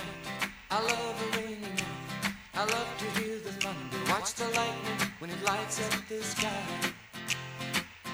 You know it makes me feel good. Well, I love a rainy night. Such a beautiful sight. That's a good one. Great song. A lot of rain music from Scoots today. Yeah. That's good. Because I love a rainy night. I love you too. I was going to try to do a theme, but I didn't want to play on Louisville fans' emotions. But during my break today, I heard Bruno Mars, Locked Out of Heaven. And I was like, holy smokes, this would be a perfect song to play today. But I opted not to go that route. It's okay. I mean, you could have just done like, but I guess your best wasn't good enough, because that's how we feel right now. Or just something about business as usual. But don't you kind of also feel like you've been locked out of heaven? We have. Yeah. I mean, not just heaven. We've been locked out of like normal society. We've been locked out of lower middle class society. That's how we feel as basketball fans. 502-414-1450 is the Thornton's text line. We're talking some Cardinal hoops. We've talked a little Cardinal football already. If you got thoughts on this rainy Wednesday, it's going to be rainy again tomorrow, I think. Yep, all day. Yeah, and then Friday it was like some dry. I'm like, God, that's the best we got can to watch get. for some flooding. It's going to get pretty nasty. I'm With already, all the snow melting. And yeah, I'm already seeing it a little bit. You know, we have one of those yards where it dips a little bit towards the end when you get to the road, and like we can never grow grass there. We plant grass there every year. We've gotten it pretty good a couple times, but between like, you know, people will come over to our house and kind of park there, and we have 2 trees right there that will kind of shade it from some sunlight, and then now the rain will it's impossible to grow grass. So it's just like it's like a giant just like pool of mud. Better than the Ohio River coming out of your backyard when we get rain like this. Is that what happens to you? Oh yeah, it comes down runs down the driveway. It's gnarly. That sucks. I did notice several like streams, like a couple creeks around us that were just like 10 times higher than usual when I was, and it's not stopping anytime soon. So. And just think, all that's going to the Ohio. That's going to flood. And then it's going to your yard. Exactly. That's bad. Stay safe out there. 502-414-1450 is the Thornton's text line. I didn't say it earlier. I'll say it now. Thornton's has the best deals for you all 2024 long. Download the Refreshing Rewards app if you want to take advantage. Become a Refreshing Rewards program member. It'll save you money at the pump. Every time you need to fuel up, it'll save you money inside. Anytime you stop into one of this area's 73,262 Thornton's locations. There's that many of those for a reason. They know what they're doing. Do that and then text us at 502-414-1450. By the way, the pro move, they're doing a promo right now. If you buy a fountain drink, you get a 20-ounce soda for $1. Ooh. So you can get a 32-ounce soda and a 20-ounce soda for $2. 2 big old drinks. I mean, that's incredible. For not a lot of money. Yeah. That's what Thornton's does. I do always wonder secretly if I've said the same number twice ever doing that those promos. I used to keep track and like do the math on how many more it was than the day before or whatnot, but it fluctuates. Yeah. I stopped wasting my efforts on that. We're an economy in flux every single day. Texture says, Scoots, you say that UK's defense really hasn't bit them in the butt until last night, but letting teams like Texas A&M score 97, who hasn't scored 75 against any other SEC team, or beating Georgia but letting them score 96 is not good. I agree with that. I just mean it hasn't bit them in the butt of the way of they've been able to outscore the other teams. And I really think that's their game plan, is just go out and score as many points as possible. Well, I think that's every team's game plan. Well, but some teams just have good defense. To be fair, A&M scored 97. They didn't need overtime. Yeah. And they're not a great offensive team. But I don't think Kentucky defends well enough to win it. Defense definitely bit them in the butt in that A&M game, so that was on me, my fault. They're not a good defensive team, but now they got Big Z. Maybe it'll change things. Texas, I think what's not talked about is Louisville had no recruiting violations. Meanwhile, Baylor had numerous and found a way to win a title. Spare me with this cloud BS, Jenny. I don't know who Jenny is, but Jenny. I think it means Kenny. Jenny, that's his new name. Jenny catching us. This is Jenny driving around listening to the show. She's like, "What the hell? I didn't say anything."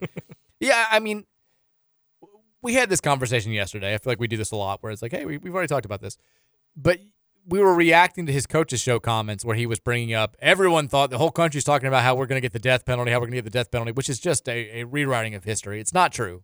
Nobody was saying that nationally. Pat Forty wrote it, but he didn't even say that. He basically said Louisville deserves to get the death penalty. He didn't say he thought it was going to happen. So nobody was using that. And even if they were, it's on you to go out there and tell recruits, no, this isn't the case. It's not true. We're fine. And the texter's right. We had no recruiting restrictions when he got here. Chris Mack was dealing with the same thing as far as we're on probation. You've got, Mack had fewer scholarship. We had scholarship restrictions then that he was having to work on.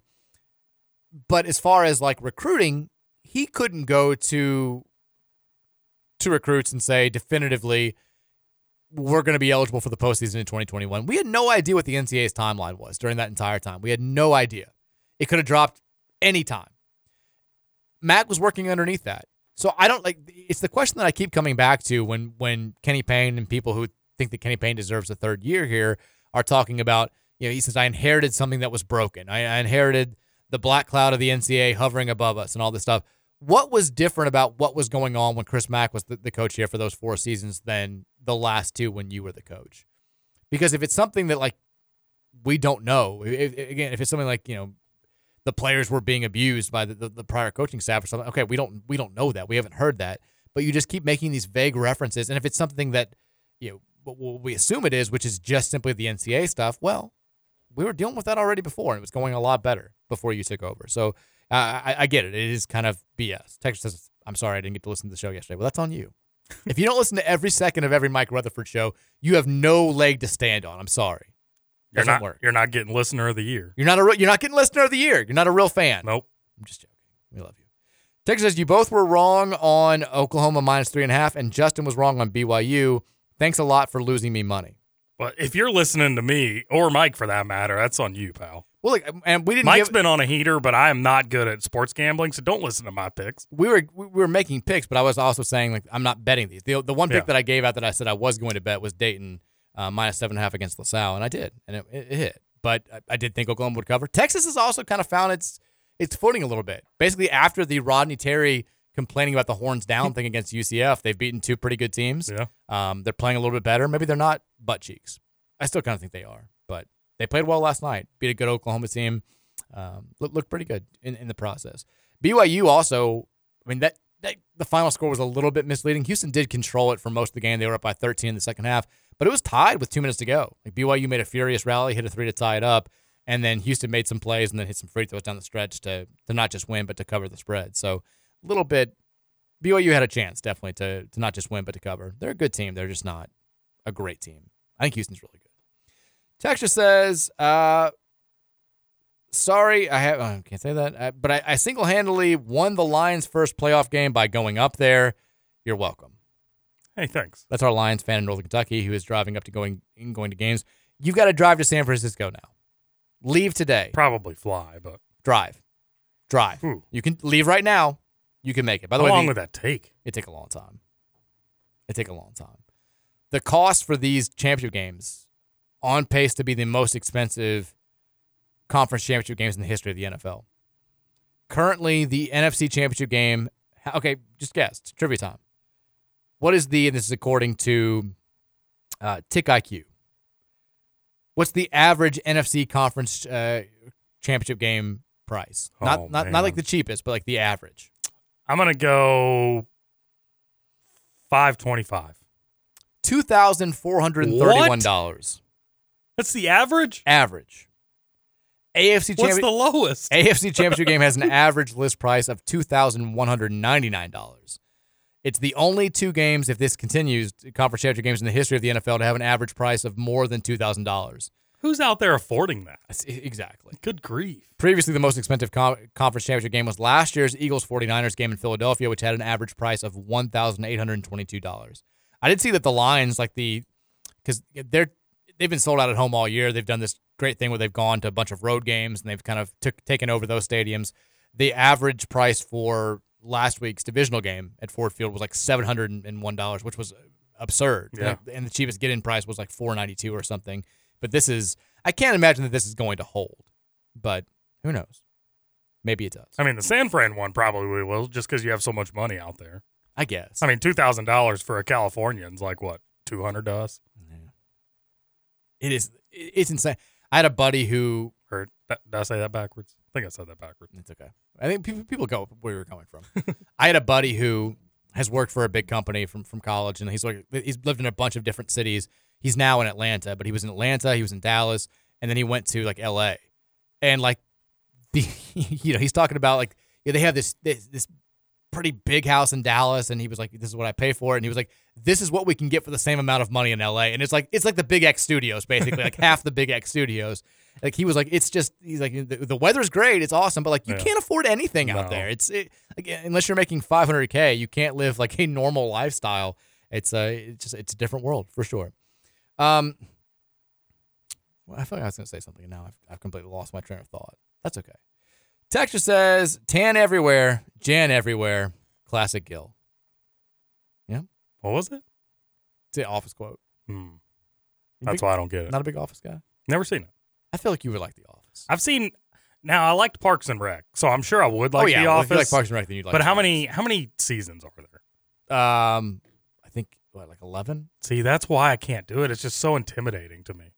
I think it may be less than that, but whatever it is a lot. Season 1 is like, so it's let's see. Oh God, yeah, it's what 14 seasons. Jeez. Season 1's only like 5 episodes. Okay, they weren't sure it was going to last. They had just a couple, and then it ended up getting picked up for like a full run for season 2. But yeah, it's a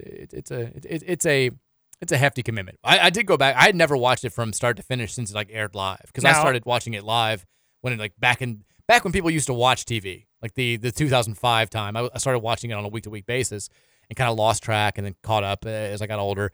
And I never had watched it from start to finish, sitting down, and did it with my wife a couple years ago, and she really enjoyed it. Now, is that the way to do it? Probably. It's not like, because it's on TV all the time, and I want to like flip it on, but I'm not trying to get into an episode where I don't really know what's going on. I mean, because some of the stuff is evergreen, where like you don't really have to know the plot, but it does build upon itself more than some comedy. Some comedies, every episode is a standalone episode where it's just like it's a different plot, and like you're not really pushing the narrative forward. The Office does build on itself a lot over time, so it's not a typical comedy. If we get another COVID, maybe I'll delve into it. God, please don't. Texter says, I'm just here for the Listener of the Year award. Hey-o. You've had some good texts. I can't read them, but they've been good texts. There is a stark contrast between you and TK, as far as like TK would talk about staying up till 5 a.m. and you talk about how like you're watching like charming shows about like autism and love on the spectrum, and then you're going to sleep by 9 p.m. 9 p.m. sharp. It's very different. It's a jarring contrast. For sure. Texas said, when I see Mike still not posting his basketball bets on Twitter, I frown a little bit because I asked nicely. I will post some bets on Twitter tonight. I will do it. Texas said, I'm running in the rain because I'm a high school teacher suffering. That's the guy who wanted you to hype him up, who's running, and you were like, "Why are you running in the rain?" That still doesn't answer why he's running in the rain. He's a high school science teacher, English teacher. That's what teaching high school makes you want to do, run out in the rain? You talk to kids these days? Damn right it does. Anything's better than dealing with them. Let me go jog in the rain. Kidding me? We had school registration for next year, and we're now getting to the point. It does suck because does that mean you made a decision? Well, next year she's staying at like the preschool, but she Virginia will do like pre-K, so she's gonna go from she's only there Monday through Wednesday now to like she'll be there like more of like it'll be like kindergarten where she's there like 9 to 2 every day, like 5 days a week, and it's gonna feel like real school, which I'm still just not ready for, because she's like me where she just doesn't like school. Like she's fine, she's got friends, she does well. Have you told her about bills and being an adult? I know, but I hated school growing up. We did get a better. I'd kill for school right now, and I know you would too. I wouldn't, honestly. You wouldn't go back to school? I hated school. We're very much the same in terms of like she just wants to do what she wants to do. Mm-hmm. Like I hated being like I've got to I would half the time I would just like read stuff out of the book that we weren't supposed to be reading like in class. Like I didn't like it. I wasn't a big fan. But we got her teacher gave us an update. And the last time I think I read the full update on the show, because it was like she likes to make threats when she doesn't get her way, as in like, I will leave this classroom today. And the most recent update was like, she's gotten better at handling her outbursts. I'm like, well, we're making progress. We're not making threats in class anymore. So that's pretty good. Speaking of outlandish costs and high charge, did you see last night the guy who made the 90-foot putt? Oh, yeah. I'm surprised we're just now bringing that up. That was awesome. First of all, the best part of on the 94 broad, feet, right? 94 feet, you're right.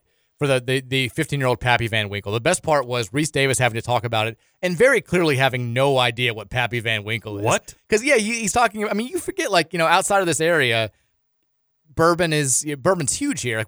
I'm not a big bourbon guy, but I still know all the names because people are talking about it so constantly. It's not the same other parts of the country. And, if you haven't ever been around bourbon talk, why would you hear the name Pappy Van Winkle? It's a funny name. And so Reese Davis, you can see him kind of say it. He's like a bottle of Pappy Van Winkle, which I'm told is an expensive bottle. But the dude who won at U of L, so everyone at U of L apparently knew. He went nuts. He also is I think a pretty wealthy person. He's got I'm not familiar with the brand, like a Hermes belt, which is apparently $900, and he's wearing. And people are like, This dude doesn't need the bottle. Of course he's winning it. Like for him, I'm sure it was more about the experience. Like if I'm knocking down if there's no prize and I'm making a 94-foot putt, I'm going nuts. Like I'm just like, I'm showing out. Like I'm probably taking my clothes off. I'm throwing them up in the crowd. I'm going. If it's for like a wristband, I'm like, cool. I just made a 94-foot putt. It's more about the accomplishment. Would you rather hit that 94-foot putt or get a chance at a half-court shot and drain it, nothing but net? Ooh, that's a good question. I feel like back in the day, I play so little basketball now. I feel like back in the day, I would have had a good shot at making the half court. I feel like I could have knocked down the half court shot. Now I probably have a better chance of making the putt. I just don't know. I've never putted on like a hard surface like that. I don't. Your mic's off, I think. There it goes. There you go. That was better. I don't know. I would love to do the 94-foot putt with like one practice stroke. Just to like see, like, make sure I'm lined up properly. Well, you have to get a feel for how the floor goes as well. Because, none of us have ever putted on hardwood. Kidding me? I know. Nick Roush basically made a 94-foot putt in that golf scramble we played. That's true. That was a bomb. I forgot about that, yeah. Texas said, Chris the Plumber says, by the way, Mike, you see my boy Trump wrap up that Iowa primary last night. We're going to make America great again, Mike. I believe that was New Hampshire last night, but he did win. Resounding victory over Nikki Haley. Joe Biden won on the Democratic side despite not being on the ballot. He won the write-in campaign. It's over, right? Like it's been over for like 5 months. Yeah. Trump, who called Nikki Haley when he was referring to Nancy Pelosi a couple weeks ago, it's just we just have two old guys that just don't make any sense constantly, and that's going to be the election for the next 8 months. Why is this okay though? It's not okay. Like it's absolutely not okay. People. I'm not big into politics. You know that. I've discussed that, and I don't really like talking politics, but. Seems like nobody's going to be happy with the two nominations. So they aren't. Do people not have the power in this country? Like, what's going on? Why can they? Like, why is this happening? It's a fantastic question. I do feel like I feel like if the Democrats had somebody who was overly likable, he would defeat Trump handily.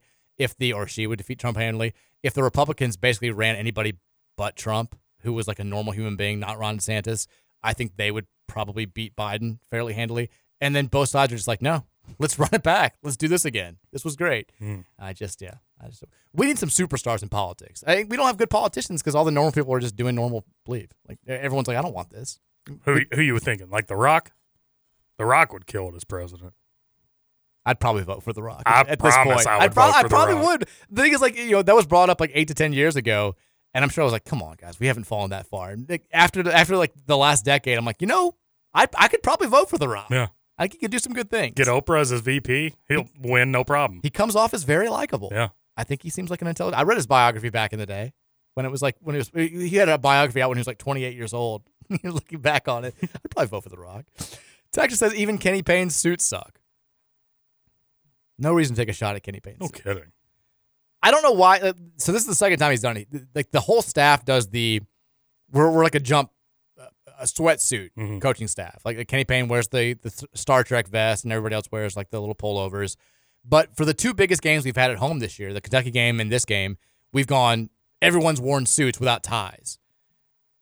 It makes it more embarrassing that it's obviously pre-planned. And we're like, because Pitino and all these other coaches, he would make the coaches wear suits, but it was very clear that like he was going to do his own thing and he didn't care what you were doing so long as you wore a suit. I think Mac was the same way. People used to get mad at Luke Murray would wear like a blue suit jacket sometimes, and we're like, we don't do blue here and all this stuff.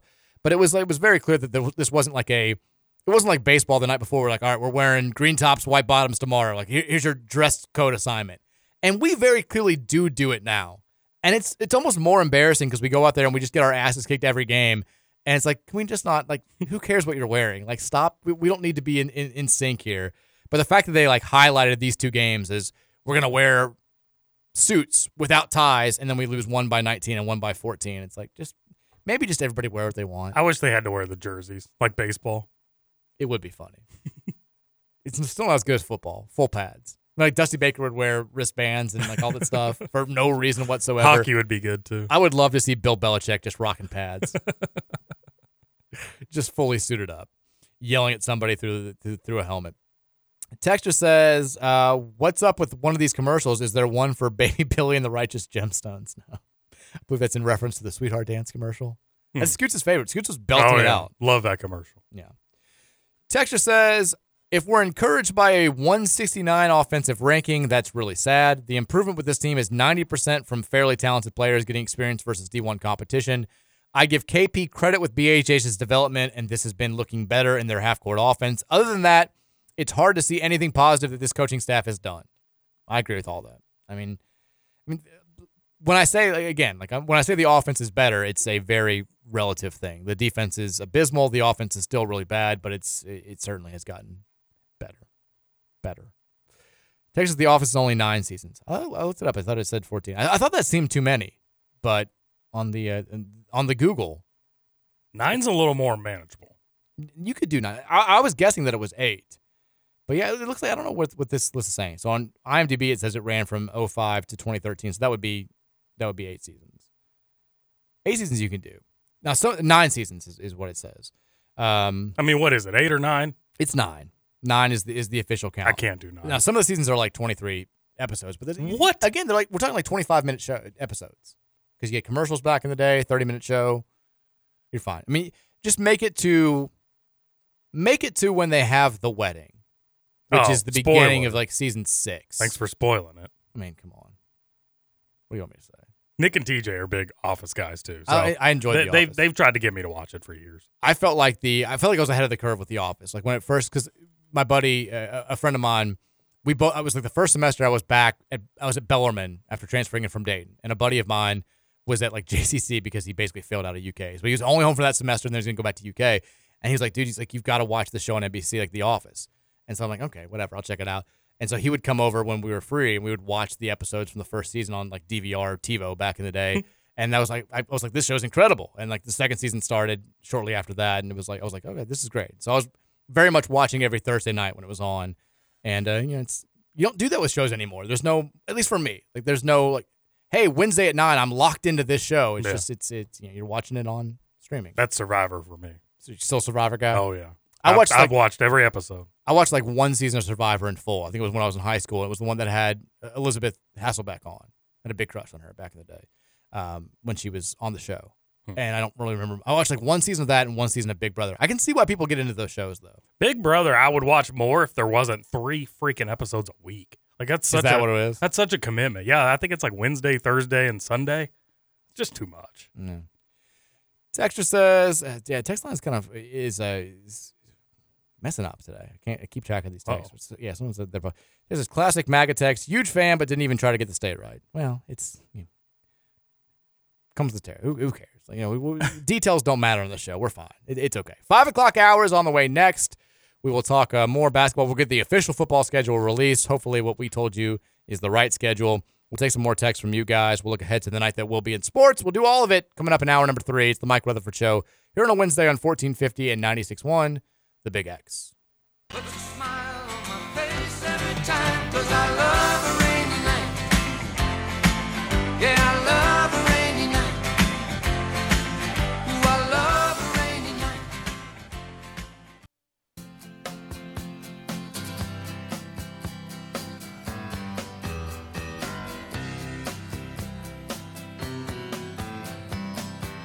Someone told me long ago there's a calm before the storm. I know it's been coming for some time. I figured this one was going to be on there. If you're doing rain songs, I feel like this was I couldn't leave it out. Yeah, it's a good one. 5 o'clock hour here, the Mike Rutherford Show on a rainy Wednesday here in Louisville, Kentucky, as we react to the Cards falling once again in men's basketball to Duke, 83-69. We also now, I teased it. I didn't tease it. I just gave you the full schedule earlier in the show, but U of L has officially announced as of 5 o'clock its 2024 football schedule. It's the same we gave out? Drum roll, we were right. There was a part of me that was like, what if they did just like leak this to be like, we got him. Was hoping for a little drama. He told the people that SMU was October 5th, that it's actually November 16th. He's wrong. But we gave you the schedule already. We can repeat it real quickly since it's now official. August 31st at home versus Austin Peay. Basically, we have every game that I'm going to tell you is going to be a Saturday game besides the Boston College game, which is a Friday night. So no Thursday night games this year. That's very rare. Every other game is going to be on Saturday. Austin Peay, August 31st at home. Jacksonville State, September 7th at home. A bye week early on in week 3. Then at home against Georgia Tech to open ACC play on September 21st. The Cards will then wrap up September on the road against Notre Dame. That's Saturday, September 28th. They'll come back home for another ACC game against SMU on October 5th. October 12th, they're on the road taking on Virginia. October 19th, they're back at home for what should be a big-time game against a maybe still nationally ranked Miami team. Then there is that Friday night game on October 25th on the road taking on Boston College. They'll start November on the road on November 2nd at Clemson. That's also Breeders' Cup Day. The last time we played Clemson on the same day as Breeders' Cup, we did lose by 61. I feel good about our chances of keeping this game within 61 points this year, but that is it's a repeat of, I think, the 2018 disaster season. It's November 9th, the second bye week for the Cards. Then they'll start their final 3-game stretch of the season on November 16th on the road, taking on Stanford. November 23rd, they're at home against Pitt, and they will wrap the regular season November 30th at Kentucky. I'll repeat what I said earlier. Two things kind of stand out to me here. One, I don't like the placement of the Clemson game. It comes at the tail end of a stretch where you've played 7 straight games, and it's also the only 2 weeks in a row where you're playing back-to-back road games.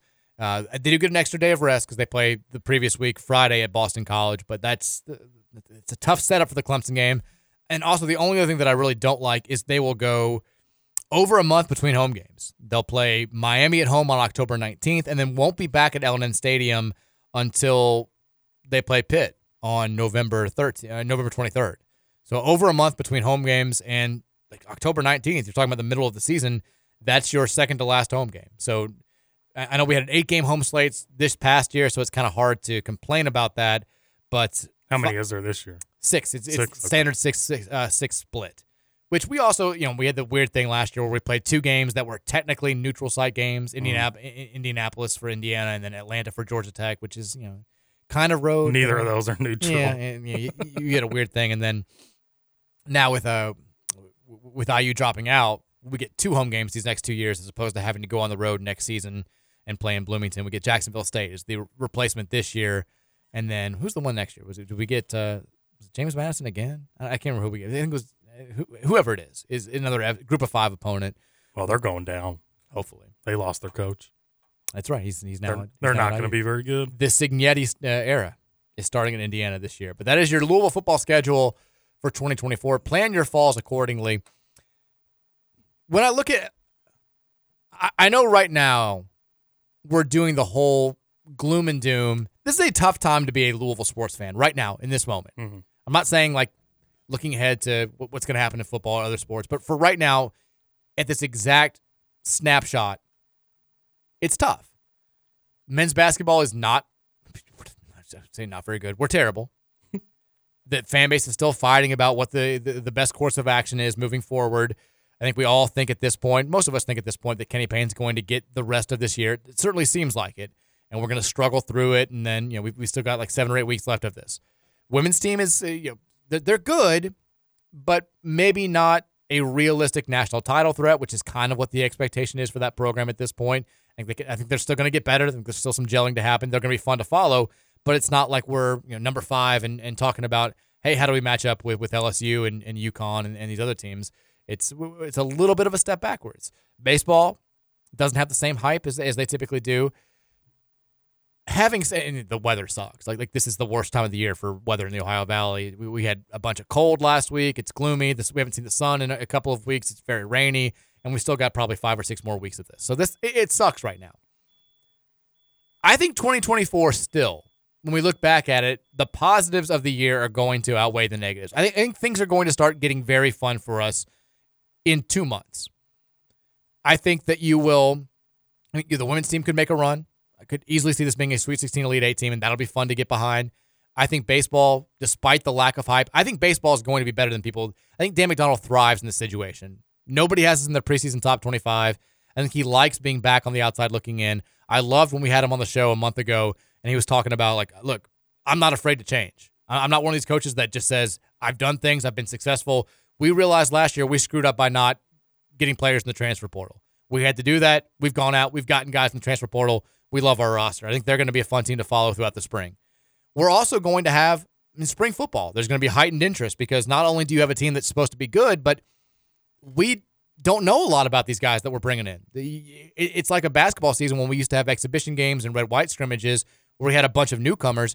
There's added intrigue when you don't really know what you have with a lot of these guys. The quarterback position, I want to go out and see Tyler Shuck in practice or in the spring game. I want to see Pierce Clarkson, how much he's gotten better. It's going to be really fun and really interesting to follow football during the spring. And on top of that, there's a very strong chance that you're going to have a coaching search. And when that new coach comes in, I think one of the things that Josh Hurd and the powers that be will stress to him is we want you to be visible. We want you to be out there. Like part of the reason why the Kenny Payne era has been such a disappointment to the fan base and part of the reason why people have been so upset is just the total lack of communication every step of the way.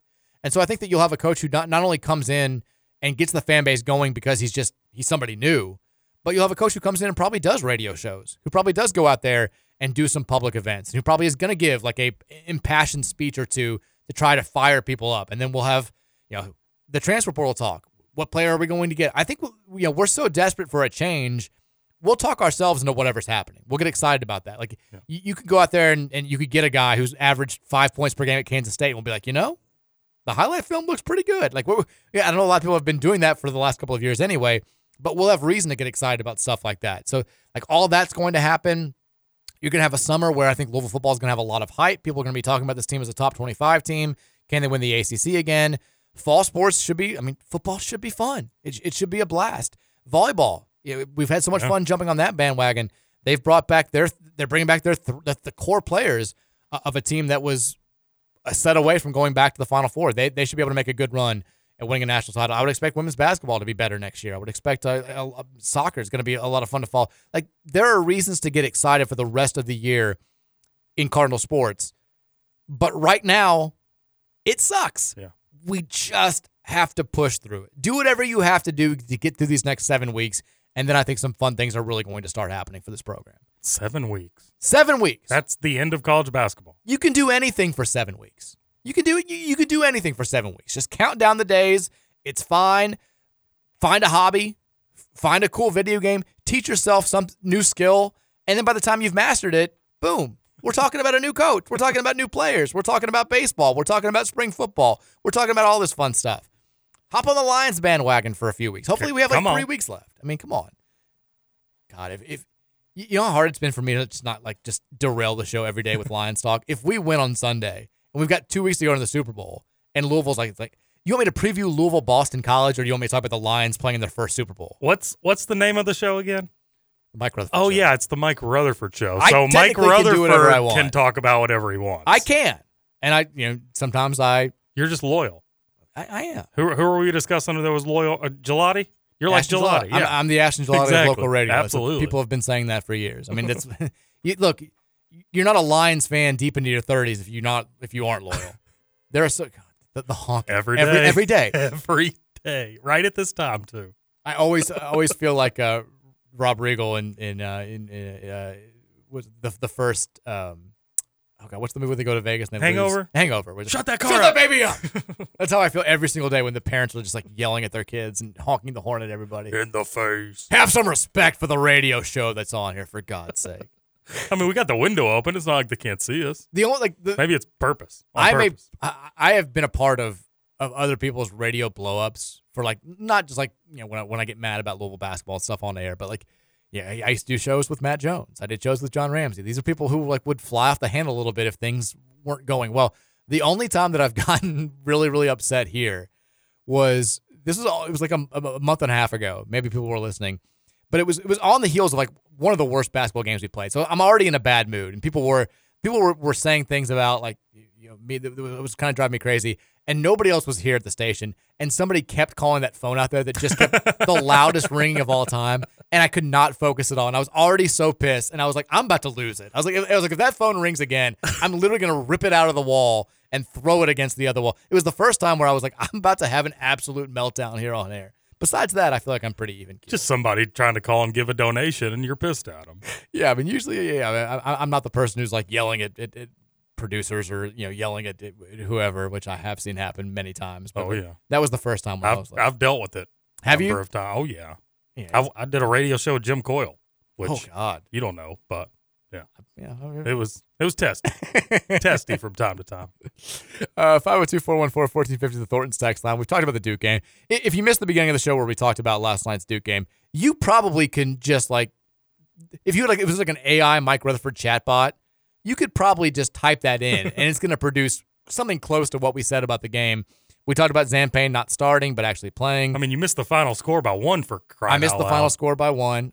We did not win the second half, unfortunately, last night, but we did, in John Shire's words, make things interesting, which is that's our new tagline. Yep. Louisville basketball, we make games interesting, which we do for better or for worse. But it was, how much do you really take away from a game that you're supposed to lose by 14 and that you actually go out there and you lose by 14? It was business as usual. I mean, maybe the most impressive thing they've done all season, nailing the spread. We played some good offense. We played hard for long stretches, and then we sucked defensively. That was it. It was no better, no worse than what anybody should have expected from this team last night. And at some point, that conversation it has to end. You can't just do the whole they're playing hard. They're coming close. They made Duke take a panicky timeout in the second half when they scored 5 straight points. It's cool, but it's just not enough. And I think Kenny Payne got the question about what do you need to do to get over the hump? It's cool that you're putting some fear into these really good teams that you're playing. What do you have to do to get over the hump? And he basically was we just need to tighten some stuff up. And I'm come on, man. Yeah. Mike, here we are at 5:16. That's the first time we've brought up the post-game press conference. Which is good. So there must not have been anything crazy. That's the biggest win of the night. Yeah. In terms of Kenny Payne covered the press conference spread, basically. The team may have just pushed.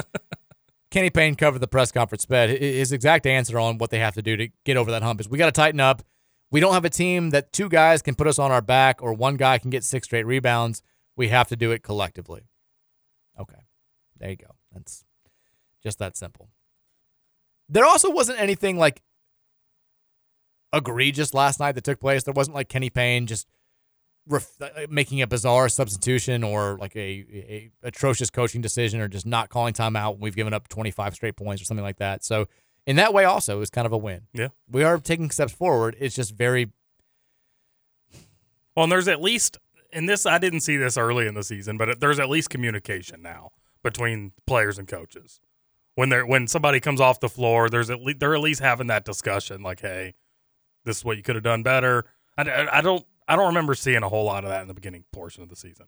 I agree with you, and it's fine if we're having this exchange on November 12th, 2022, because that's the stuff that you want to see get cleaned up at the very beginning of a new coaching tenure.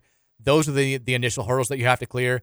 To be talking about it more than halfway through year 2, it's not a check in his corner. Yeah. These are we are so far behind schedule. If you're doing this is a home remodel where we just knocked out all the walls right before we got started, and it's we've put up part of one wall in the kitchen. It's yeah, you were supposed to have that done 2 years ago. We've got a whole house that we still have to get going. Oh, we like the open concept better. We're losing money every single day on this thing. The buyers are furious. They're about to pull out of the deal. What are we doing here? We just have been sitting on our asses for the last 16 months, basically. We're just we're just using the nail gun. We're playing around with the nail gun constantly. Nobody's actually doing any work. They are fun. Well, we had to get some more high character employees in here to work on this house, and they're doing a little bit of a better job, but we're still way, way behind deadline, and our budget is ridiculous. And now we may need a new foreman here. I don't know. This whole thing just seems ridiculous. The Cards do fall to 1-7 last night. They now are alone in last place in the ACC, 6-13, which is also the worst record in the conference. One of just 3 teams in the ACC that has a losing record. Would you care to guess who the other 2 are? Pittsburgh? Question. Pittsburgh, no. They are a mighty 12-7 right now. It's got to be Boston College. No, Boston College is 11-8. Virginia Tech. Virginia Tech is 12-7. What? The correct answer is Georgia Tech is 9-10. Oh, that should have been easy. Notre Dame is 7-11. Oh, duh. Notre Dame should be the giveaway. We've been talking about football. I forgot they were in the ACC. That's your fault. They are. 502-414-1450 is the Thornton's text line. We'll take a few texts here. Going on in hour number 2. Or hour number 3. Good Lord. Texture says, I think the only way KP gets a year 3 is if he uses all of his NIL money to, quote, free Big T. I don't even know who Big T is. I don't know what that question. Oh, no, now I do. now I do. God, A couple have gotten me the last 2 days, too. Like, getting clever. Come on, guys. Texas, will you ever tell us who was lined up to be the interim coach? If that person's okay with it, then yeah. Probably not anytime soon. But yeah, like I do look forward to when I see all these coaches that are just getting old and just saying whatever's on their mind constantly. There's a part of me that is looking forward to being just like an old dude who's like, hey, I can tell the story about when I found out about the Katina Powell stuff and how it was some of the things that were said behind the scenes. I'll start spilling that to you. Like, there are some things that I just can't talk about. And hopefully 35 years from now, I just won't care. And I'll be like, yeah. I can't wait for the Unfiltered Mike Rutherford podcast. There's some good stuff out there. Yeah. There's some good Patino stories. There's some good what was going on with the Jeff Brom stuff. He at least fill Mary in on it? Oh, yeah. Okay. She knows most things. Okay. Yeah. I mean, the thing is, like, sometimes I don't tell her because she just, like, doesn't care. Right. So, but she knows most things. Texter says FTT. Okay. Texter says season 1 of The Office is only 6 episodes. I thought it was 5, but 6 sounds right. You're not very good on your Office trivia. I'm not. Right? You're messing up everything today. Yeah, kind of. I mean, I looked it up. I initially thought it was 8 or 9 You seasons. believed what you saw on the internet. I really did. It's my fault. Texture says, I've heard there's buzz floating around Scott Drew over the last couple of days, but no one seems to know about what the buzz actually is. Is there anything you can say on air about the situation? All I can say is I've heard the same buzz. And it's not, like, this is not coming from a high-level source or it's somebody at U of L saying, but it's just, I'm seeing the same secondhand information from people who are out there saying that, like, Louisville and Scott Drew, there's mutual interest there, which is the same thing that we heard 2 years ago, to be fair. And, like, Josh did talk to Scott's agent and did kick the tires, and I think maybe had a conversation with Drew directly, and it very quickly got shot down, and it was just not going to work, and they moved on. But people are saying his agent's reaching out, his agent's saying there's a chance. Like, and maybe there is. Like, this would make more sense from a time standpoint than 2 years ago would. Baylor's taking a couple of steps back. Louisville's now out from underneath the NCAA cloud. And if you're Scott Drew, like, this is even a better time to take over Louisville. You come here, like, it's not as big of a rebuild as Baylor was when you took over because of the extenuating circumstances, but the on-court product is worse than what Baylor was dealing with when all that stuff went down under Dave Bliss. And you face less obstacles to build it back up. If you can build up Baylor from where it was at that point when you took over, you should be able to build up Louisville. Keep in mind, the season's not over, but I'll go out on a limb and say that if Scott Drew was brought in, he will win more games in year 1 than Kenny 1 and 2. I think you're probably right. Yeah, I would side with you on that. I'm gonna have to delete some tweets too about Scott Drew, things that I said in like 2012 back in the day.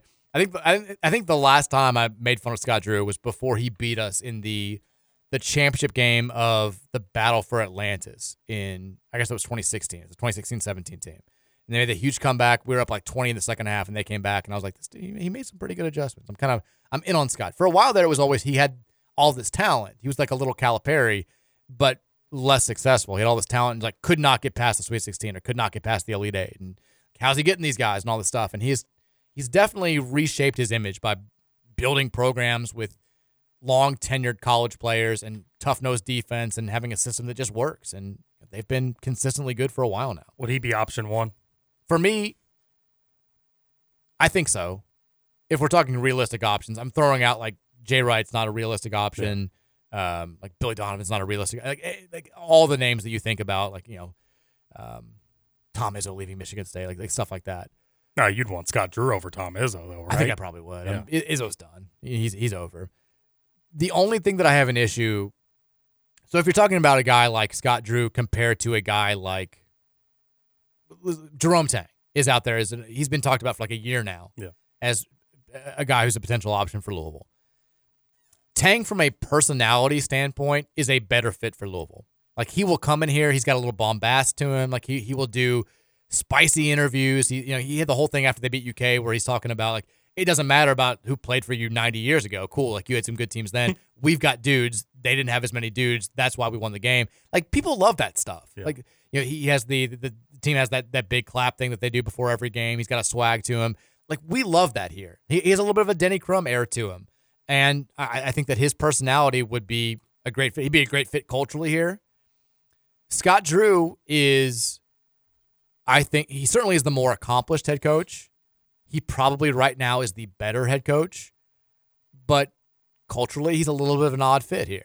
Like he's very much like the Christian conservative, which will play with some people for sure. Like Louisville's a diverse city. We have people from all walks of life. We're Catholic here. We have a big Catholic community for sure. But like he kind of fits in Texas a little bit, in Waco, Texas. Here it'll be a little bit different. He also is not an over-the-top, rah-rah, I'm giving crazy speeches. He's not going to do like the, we're going to beat Kentucky in 12, like when he gets hired or something like that, which I can see Tang doing. Like he's just not going to be that guy. He's very measured, very vanilla. Very, very vanilla, for sure. But he gets it done. Like he's a very good coach.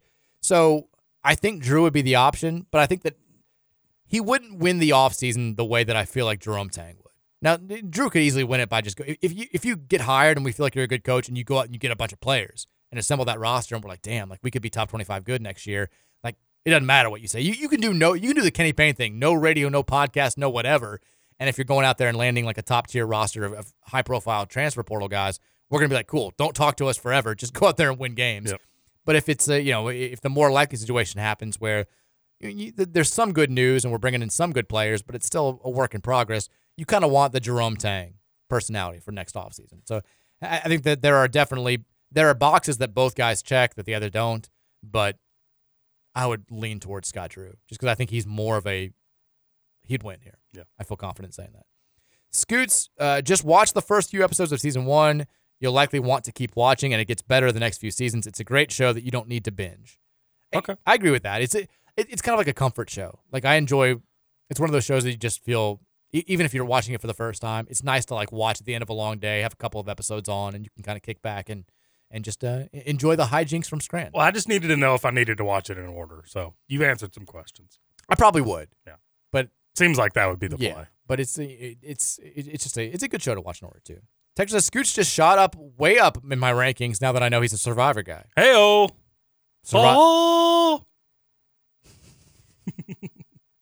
Survivor fans unite. I love the when the music starts for Survivor. You've never seen me so hype. Really? Hey yo yo. Yeah, I'm like singing at the top of my lungs. Yeah, it's great. I really want live cameras at you and Gil's place. I used to get that's into... actually before you go. That's actually how I let him know that it's time to watch Survivor because we always record it and watch it after it's over. So I'll be in like the living or the kitchen and he'll be in the living room and I'll just hit him with like the and he knows get Survivor ready. He just comes. So you're running the show then. Yep. You're the human conch show. I've watched. Again, like I don't watch these shows, but I don't judge anybody who does. Like I see their appeal. Like. My wife's watched. She used to get really into Dancing with the Stars, and like I would watch it every now and then. Like when we were when I didn't have any options. Now I can just like get on my own computer, or go upstairs or whatever. But like back in the day, I was like, okay, I kind of have to watch this, and I get the appeal of shows like that, especially Survivor, where there's a strategic element. Like I used to love watching, and I have some friends who still watch it, like the Road Rules MTV Challenge, Real World, and now I think they just call it the Challenge. Like those were always fun. Yeah, I've watched one of those. Survivor, the one season I watched, I liked it. The one season of Big Brother that I watched was actually the one that had the guy who's now Mr. Spectacular in the OVC. Oh, Jesse was on that show. I think Dan was the guy who won, and Dan was an a-hole, but he knew how to play. He always rides the hoverboard, right? Isn't that the one? I don't know. Did you watch the Wrestlers documentary? No, I haven't seen it. What? Are you going to? I keep saying it. I mean, Mike, you should watch it. It's really good. Is it? It's really, really good, yeah. I feel like I've heard enough about it to know what happens, but... I mean, there's nothing like earth-shattering that happens. Yeah. I mean, I've heard... Don't go in with that expectation. I've heard mixed things. I've heard, like, it's pretty good, but you don't really need to watch it, so... I guess I can get behind that. Well, I would suggest it, though. Way to not sell it there, right there. You gave me the perfect out. I'm suggesting, but I can't sell it. Texture says, I'm not sure if Tom Jurich would have ever hired KP, but if he did, would he have given KP a second year? So, I mean, I don't know if you remember this because you were doing KRC. I don't think we'd done shows together at this point, but it was early on when I was over here. Like that December, there was the famous Boom Boss Pizza meeting where like Tom Jurich was in town and like me and a couple other people went and like had dinner with him and just kind of shot the bleep and all this stuff. And somebody who was there did ask him about Kenny Payne. I'll just say, like, he gave a glowing review to Kenny Payne. He's like, I like Kenny a lot. He didn't go so far as to say, like, he'd be my choice to hire, but he was like, I think Kenny will do a good job. As far as whether or not he would have given him a second year, I think probably based on I don't know if he would have given the contract that Kenny got. I don't know any of those specifics, but I do feel like, I mean, because as bad as it got for, I say this, no coach ever had as bad of a year one when Tom Durst was here as Kenny had this year. Like, Cragthorpe had a disastrous year one. It still was 6-6, and there were still excuses to be made. And he gave Cragthorpe a full 3 seasons. So that's the biggest parallel, and it's still, I think, kind of an apples to oranges conversation. I don't know. I don't know if he would have hired him. I don't know if he would have given him a second year. My gut says he would have given him a second year, I think. Text says, and we can end on this one before the break, Miami and Clemson both have bye weeks before us. That's not ideal. That's not ideal. I don't like that at all. Don't like that one bit. Not great. Let's take a break. We'll come back. More from you guys on the Thornton's text line. Get your text in at 502-414-1450. We'll read those, and then we'll look ahead to the night ahead in sports. Nice little college basketball slate tonight. Maybe we'll give you some Big X, Big Bets. It's the Mike Rutherford Show, Wednesday edition here on 1450 and 96.1, Big X.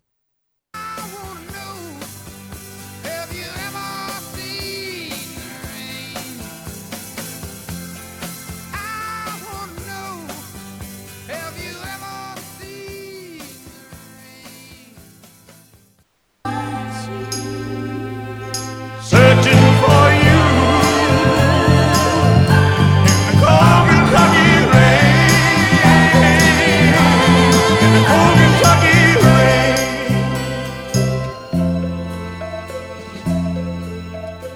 Final segment here of the Wednesday edition of the Mike Rutherford Show, 1450, 96.1, the Big X, here on a sunny, gloomy, now dark Wednesday evening. I do feel like this week is moving a little faster than last week. Last week, I mean, dealing with some stuff, and it was all just kind of, I was behind a day the entire week. On Tuesday, I thought it was Wednesday. On Wednesday, I thought it was Thursday. And, it was rough.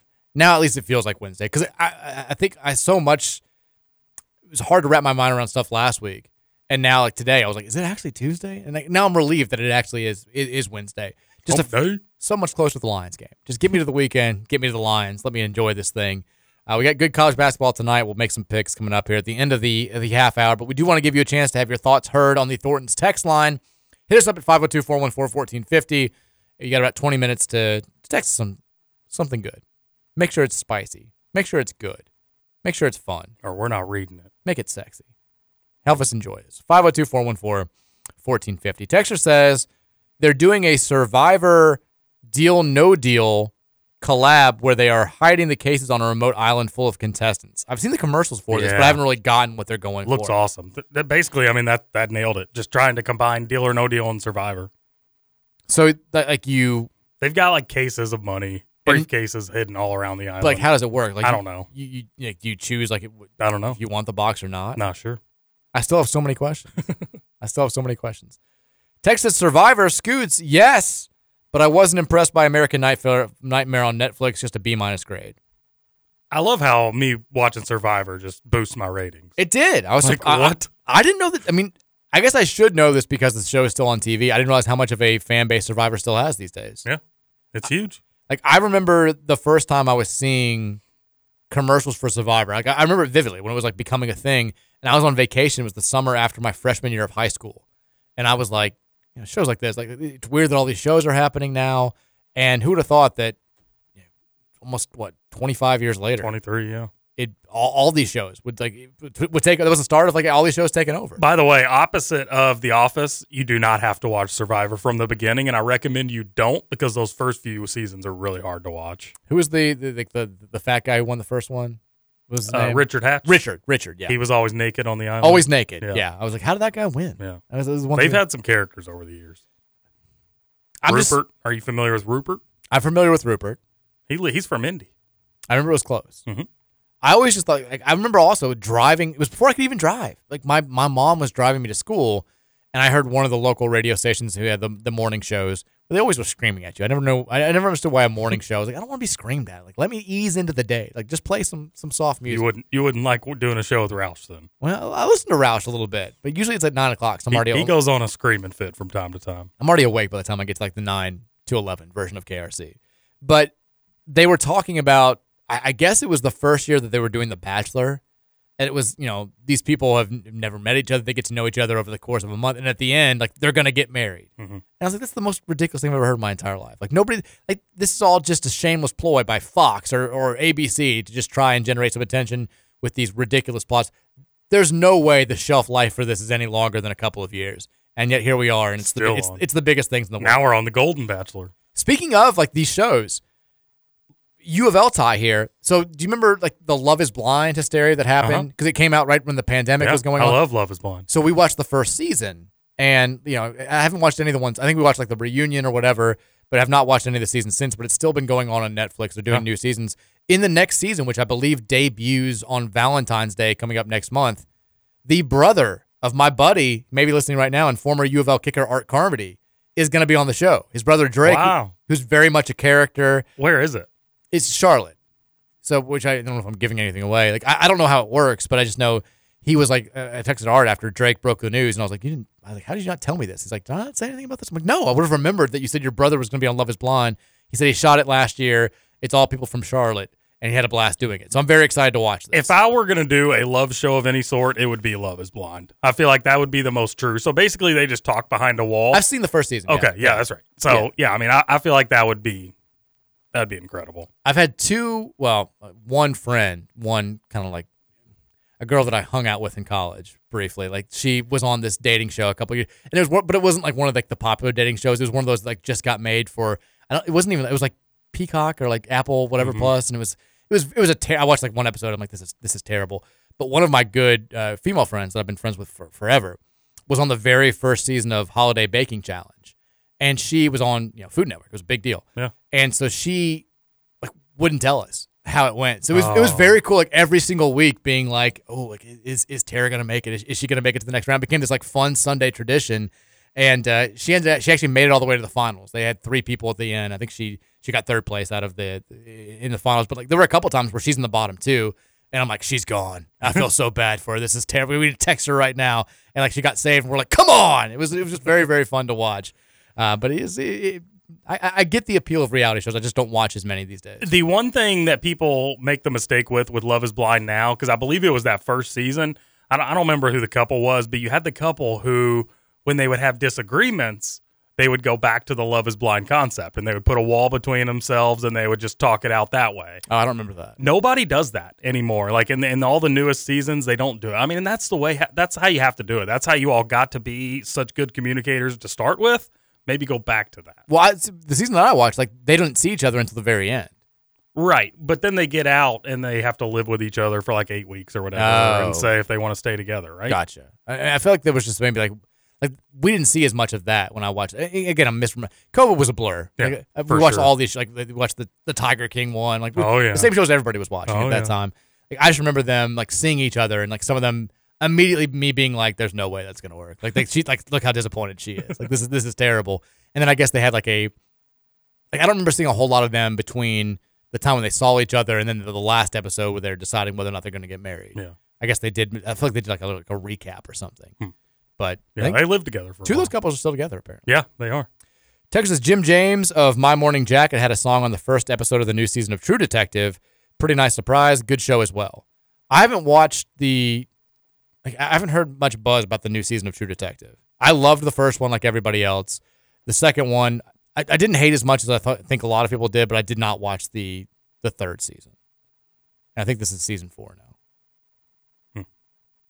I've heard really good things about the new season of Fargo, which I loved the first 2 seasons, and another show that I just checked out of. There's just too many shows now. Yeah, there's shows everywhere. And I forget about shows. Yeah. And once you get hooked on one, I'm like, oh yeah, I forgot we still have to watch this. There's the. You ever watch The Morning Show? It's on Apple Plus, so that's one I always forget about. That's another. I watched the first season. I really liked it. I have not seen any of the other seasons. Same boat. I really dug it, and it's one of those at some point I'll watch it. I'm sure, but am I at this point? I'm not sure.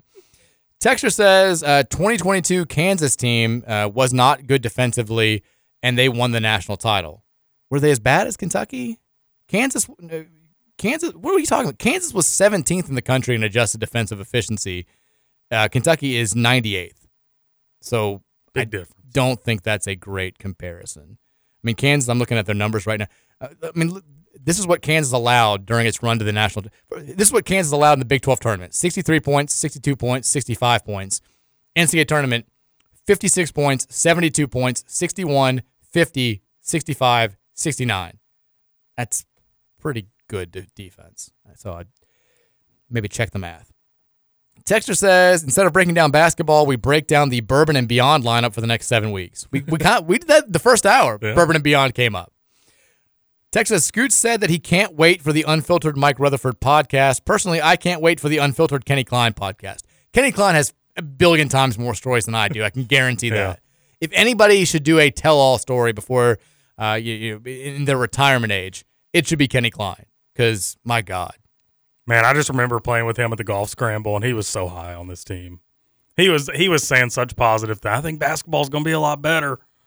They're playing hard. I forgot you played with him. I forgot you were in the cart with him. In the cart with him. Never been more jealous of you. That was wild. He's the man. I'll never forget getting a call from Spears because I figured they would put us together because we all signed me, Spears, Tony Burke, and one of their other buddies signed up together. So we thought we'd be on the same team. And then Spears calls me as I'm like 10 minutes away. Hey, we're on the driving range, and by the way, you're not playing with us. Like, what? Yeah, you're in a cart with Kenny Klein. Like, are you serious?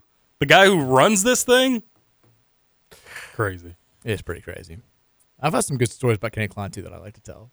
Kenny Klein's hilarious. I mean, my affection for him is not manufactured on social media and stuff. Like, I think he's the coolest guy alive. Yeah, he was pretty cool. Texas, if Scott Drew comes here, we're not going to start getting players with God's NIL, are we? Maybe. You never know. I don't care how it happens.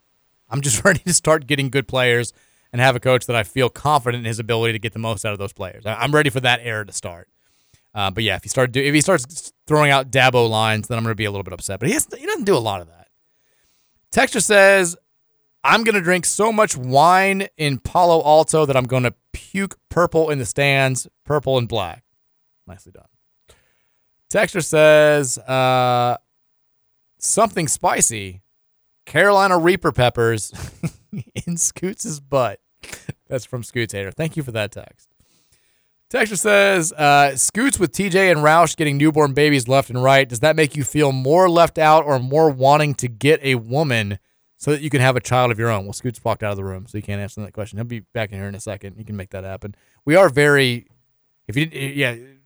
accidentally let it slip this morning that he and his wife are expecting. We knew that TJ and his wife Hannah were expecting. So did you hear the question, Scoots? Yeah, babies are not in my future. But does it make you want to have a baby now? Oh, I've always wanted to have a baby. More so now that Kersey is just booming with babies? I mean, it doesn't increase my desire to want to have a baby. No. But I mean, I've said it on here. I don't want to deal with a woman. I just want the baby. No, there are ways around it. You can make that happen. Single guy's tough to adopt. Well, you and Gil could adopt together. Did you hear Scootator's text? Yeah, suck it, Scootator. Carolina Reaper pepper in your butt. Texas, have either of you watched Reacher?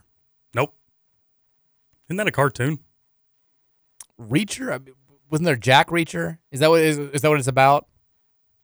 I've never seen it. I've heard good. I think it's an action show. I've heard good things. I missed the show Reaper back in the day on the CW. It's a great show. Never watched that. It was a great show. Simple, very good. Texas says, so Scoots loves fake wrestling and thinks a Survivor Deal or No Deal show is awesome, but is met on The Office. Do you love wrestling? I wouldn't. Love strong. You love he was talking about the Wrestler show on Netflix. That's good. Yeah, I mean, last or 2 weeks ago, whenever it was that The Rock came back, hell yeah, I love those moments because I grew up in The Rock, Stone Cold, Triple H, like that era. So anytime one of those guys comes back, hell yeah. You need to watch The Office. It's good. Plus, you'll get like 90% of pop culture references that happen. Yeah, I do. There are a lot of things that I just don't understand that I would if I watched The Office. Because it's wild. I watched it live and loved it. And then it had this renaissance when it was on Netflix. Like people who were like that generation that's like 10 years younger than I am, that it's like late 20s, early 30s now, they fell in love with it like 6-7 years ago. And because I kept seeing like more and more Office stuff pop up, and it definitely had it was the most watched on like show on streaming services for like 3 or 4 years in a row. So it definitely had a big time second life, the way that shows used to when we were growing up in syndication, where you may not have seen, like I barely saw Saved by the Bell when it was actually on, but I always watched it on TBS and stuff, and that's kind of it was as close as we've gotten to something like that happening. Texas, I realize now what Kenny meant about it being all about the players. It means all about blaming the players and always their fault. Thank you, Mike, for being our daily therapist, and I really appreciate you. Thank you for that. It is all about the players. If you're a therapist, you need to get paid more. God, I mean, yeah, imagine me being a therapist and just being like, it sucks. It might get better. I don't know. For right now, it's just going to keep. Yeah, that was my therapeutic message for today. It was like, it might get better. It's going to start getting better in a few months, but for right now, it just sucks. Just deal with it. That's going to be that's my message. I would not be a good therapist. I'm just like, it's like he's raging again. Why is he so mad? I know a therapist if y'all need one. Okay. Maybe. We still need to find a hypnotist. Texas is coming from someone who despises 99.999% of reality TV and game shows. The only one that I find watchable is The Mole, which was formerly on ABC and now on Netflix. I've never seen that. Yeah, I was never big into that one. Just one sneaky person. I'm assuming that it's the show about like somebody's secretly doing something. Like they're selling everybody else out. Texas, a team that is not top 20 in defensive efficiency on KenPom, has never won the national title. Plus, Bill Self prides himself in defense so much that he wrote a book about defensive philosophy. It's a UK fan just lying to himself to cope. The thing about there's a lot of numbers. People will always do the thing where it's like no team is ever not ranked in this area on KenPom and won the national title. You have to remember, the team that winds up winning the national title gets a huge boost on KenPom based on the way that they play in the NCAA tournament. So, a lot of times teams will go into the NCAA tournament being maybe just outside the top 20 in defensive efficiency or offensive efficiency.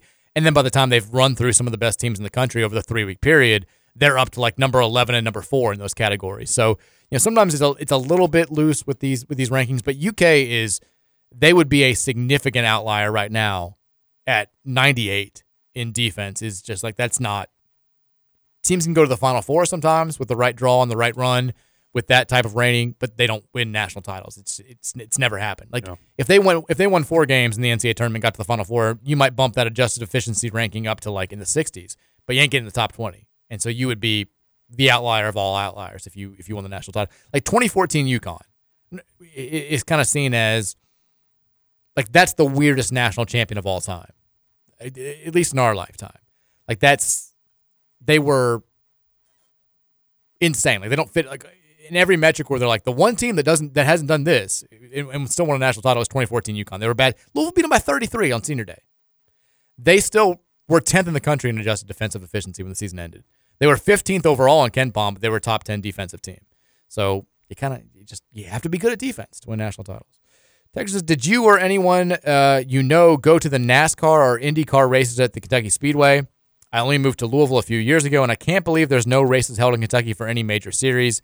Every surrounding state has a race, if not multiple. I knew people who went. Said it was a fantastic time. My mom's stepdad went, yeah. I never went. We used to go to Louisville Motor Speedway back in the day. My dad still is, but he was like really big into auto racing. Like we would, he sponsored a car that they tried to get qualified in the Indy 500 one time. He was a big part of the Spirit of Louisville group that was trying to make this happen. But we would go to Louisville Motor Speedway and just watch those guys, and that was always fun when I was a kid. So I never went to Kentucky Motor Speedway when they had the big NASCAR series races and the truck races, but I knew people who went and had a blast. That's the one sporting event that I have not done that I want to, NASCAR race. Dude, have you been to the Indy 500 ever? No, I wouldn't be interested in that. I didn't think I would. I went for the first time a couple years ago. Could not have had more fun. Like it was, and I know I've said this before, like I had no idea you could just bring any food and alcohol you wanted into the place. Yeah. It was like going to Amsterdam for somebody who had to sneak stuff into Derby my entire life. It was incredible. I want to go to Bristol. Bristol would be cool. Yeah. And I also got to see Helio Castroneves like climb the fence right in front of us when he won, which was very cool. It was great. Texas Scooch watches horrendous TV shows. Jesus. Based on his watch history and algorithm would expect him to be a 15-year-old girl. I like that. Everyone today's been like, Scoots, love it. I love it. And this one guy's like, this is the worst thing that I've ever heard in my entire life. I'm more apt to agree with this texter. I was surprised that more people didn't go after you for this. Texas Kelvin Sampson guy here. I'm just saying what's up. I'm still interested in Kelvin Sampson, buddy. I'm right there with you. Why is nobody talking about Kelvin Sampson? Texas, I'm currently arguing with my 6-year-old that he's not allowed to take all of his 3-year-old brother's powers. Huh? The stuff the kids say. Like we had I mean, my daughter, she was playing when I came up the stairs yesterday. She was playing mommy with her cousin. Like one of them would be the mom, one of them would be the kid. And I come upstairs and like right away I hear like, "But sweetheart, you know you can't do that." And I was like, "Oh my God." Like she's so outrageous. I go to pick her up today in her room and she's just in her own, like all the kids are playing and she's in her own world, just like singing this like the song that she's just like making up and she's spinning and she's talking to the other parents and her teacher's like, "Yeah, she's never met a stranger, has she?" You got to get her into acting. We're gonna have to. Like that's gonna be her thing. Like I always kind of I thought about, you know, when I envisioned having a daughter, I always wanted to have at least one girl. But I thought about she would play soccer and be a high school player. Like it's just not gonna happen. Like she has no interest in sports whatsoever. She also is so uncoordinated. The other night we were trying not to laugh, but she like knocked over a cup of water. 2 seconds later, she fell. She tripped over a toy. And then 5 seconds after that, just stubbed her toe running straight into the wall. And she's like, she goes, "Why do accidents always happen to me?" I'm like, "Because you're your mom." Like the most common noise in our house is like a thump and then like an expletive from Mary. Like, ugh! Like it's bad. She's Eugene from Hey Arnold. She kind of is. She's not very coordinated, but she's, you know, maybe we can get her into something at some point. She also has rage issues. I tried to like have her hit a golf ball one time and she just like chucked the club a bunch of times afterward. I was like, you kind of get it. You've already got it. Texas, are there any good new streaming shows on currently, especially comedies? I need something to watch between Bleepy Basketball. It seems like there haven't been any in months. I don't know. I mean, I can't think of any comedies. I feel like I'm just playing catch up on all these shows that I'm watching now. I watched Welcome to Wrexham, the new season was very good. I enjoyed that. We've been watching just crap TV, Vanderpump Rules, which is very entertaining. That was on the other day. I thought of you. It's very entertaining. Like I was surprised that it took me this long to get into it, but I'm excited for the new season to get fired up. I'm trying to think of shows that I've heard that people have liked recently, but no, I mean, like comedies are just not as much. I mean, Letterkenny, if you haven't seen that, I love that. Would check that out, but I don't know. I wish I had better options for you. Like our TV knowledge here is just not great. I used to like 3 years ago would have had you covered. But now I'm excited for Shrinking to come back. I was very big into that show. Texas Righteous Gemstones is the funniest series that I've ever seen. It was the second Righteous Gemstones reference today. Have you seen that? I haven't, but I've only heard good things. The Billy Bible Bonkers thing. I've seen clips every now and then. It seems funny, but I don't know. I can't. This is one of those like a bunch of texts got open. I can't find the one text that's out there. I don't know how to get. I can't find. I can't. Now it's just like it's driving me crazy that it's saying like one unread text. Have you refreshed? I have. I can't find it. And it still says one? Yeah, I think Trey Ryan was back there just clicking on all that stuff. Texas says, "See you in South Bend in September." I would love to go to South Bend in September. I had a blast the last time I went, 2014. It was awesome. Tonight, college basketball. We got a bunch of big games. I'm going to give out some bets first, okay, before we get into the big games, because the big games I don't have a strong opinion on. My big bet of the night, and don't ask me why. UTSA Tulane is going over 166.5 points tonight. 166.5. Gee. Over UTSA Tulane, the over. I like Colorado minus 2.5 on the road against Washington tonight, and then they're both favorites. I'm going to play a money line parlay with Iowa State at home against Kansas State. I know I'm betting against our boy Jerome Tang here, and then Nevada. I'm betting against my boy Sean Moth here. Is hosting Colorado State, who's number 24 in the country. I like Nevada. I think Nevada's going to win, probably cover, but the spread's gone up. I'm going to moneyline parlay that, put that together. Nevada, Iowa State, moneyline parlay. The big game tonight. This is one that I'm staying away from because I don't know how I feel. I said this earlier. I've made more money off Auburn than any team so far this year. I think they're still wildly underrated. They're number 8 in the country, 16-2 overall, 5-0 in the SEC. They're alone in first right now in the conference standings. They go on the road tonight to take on their arch rival, unranked Alabama. Bama 12-6, 4-1. The metrics still love them, but they have not produced a big-time victory just yet. Despite number 8 versus unranked, Alabama's a 3.5-point home favorite.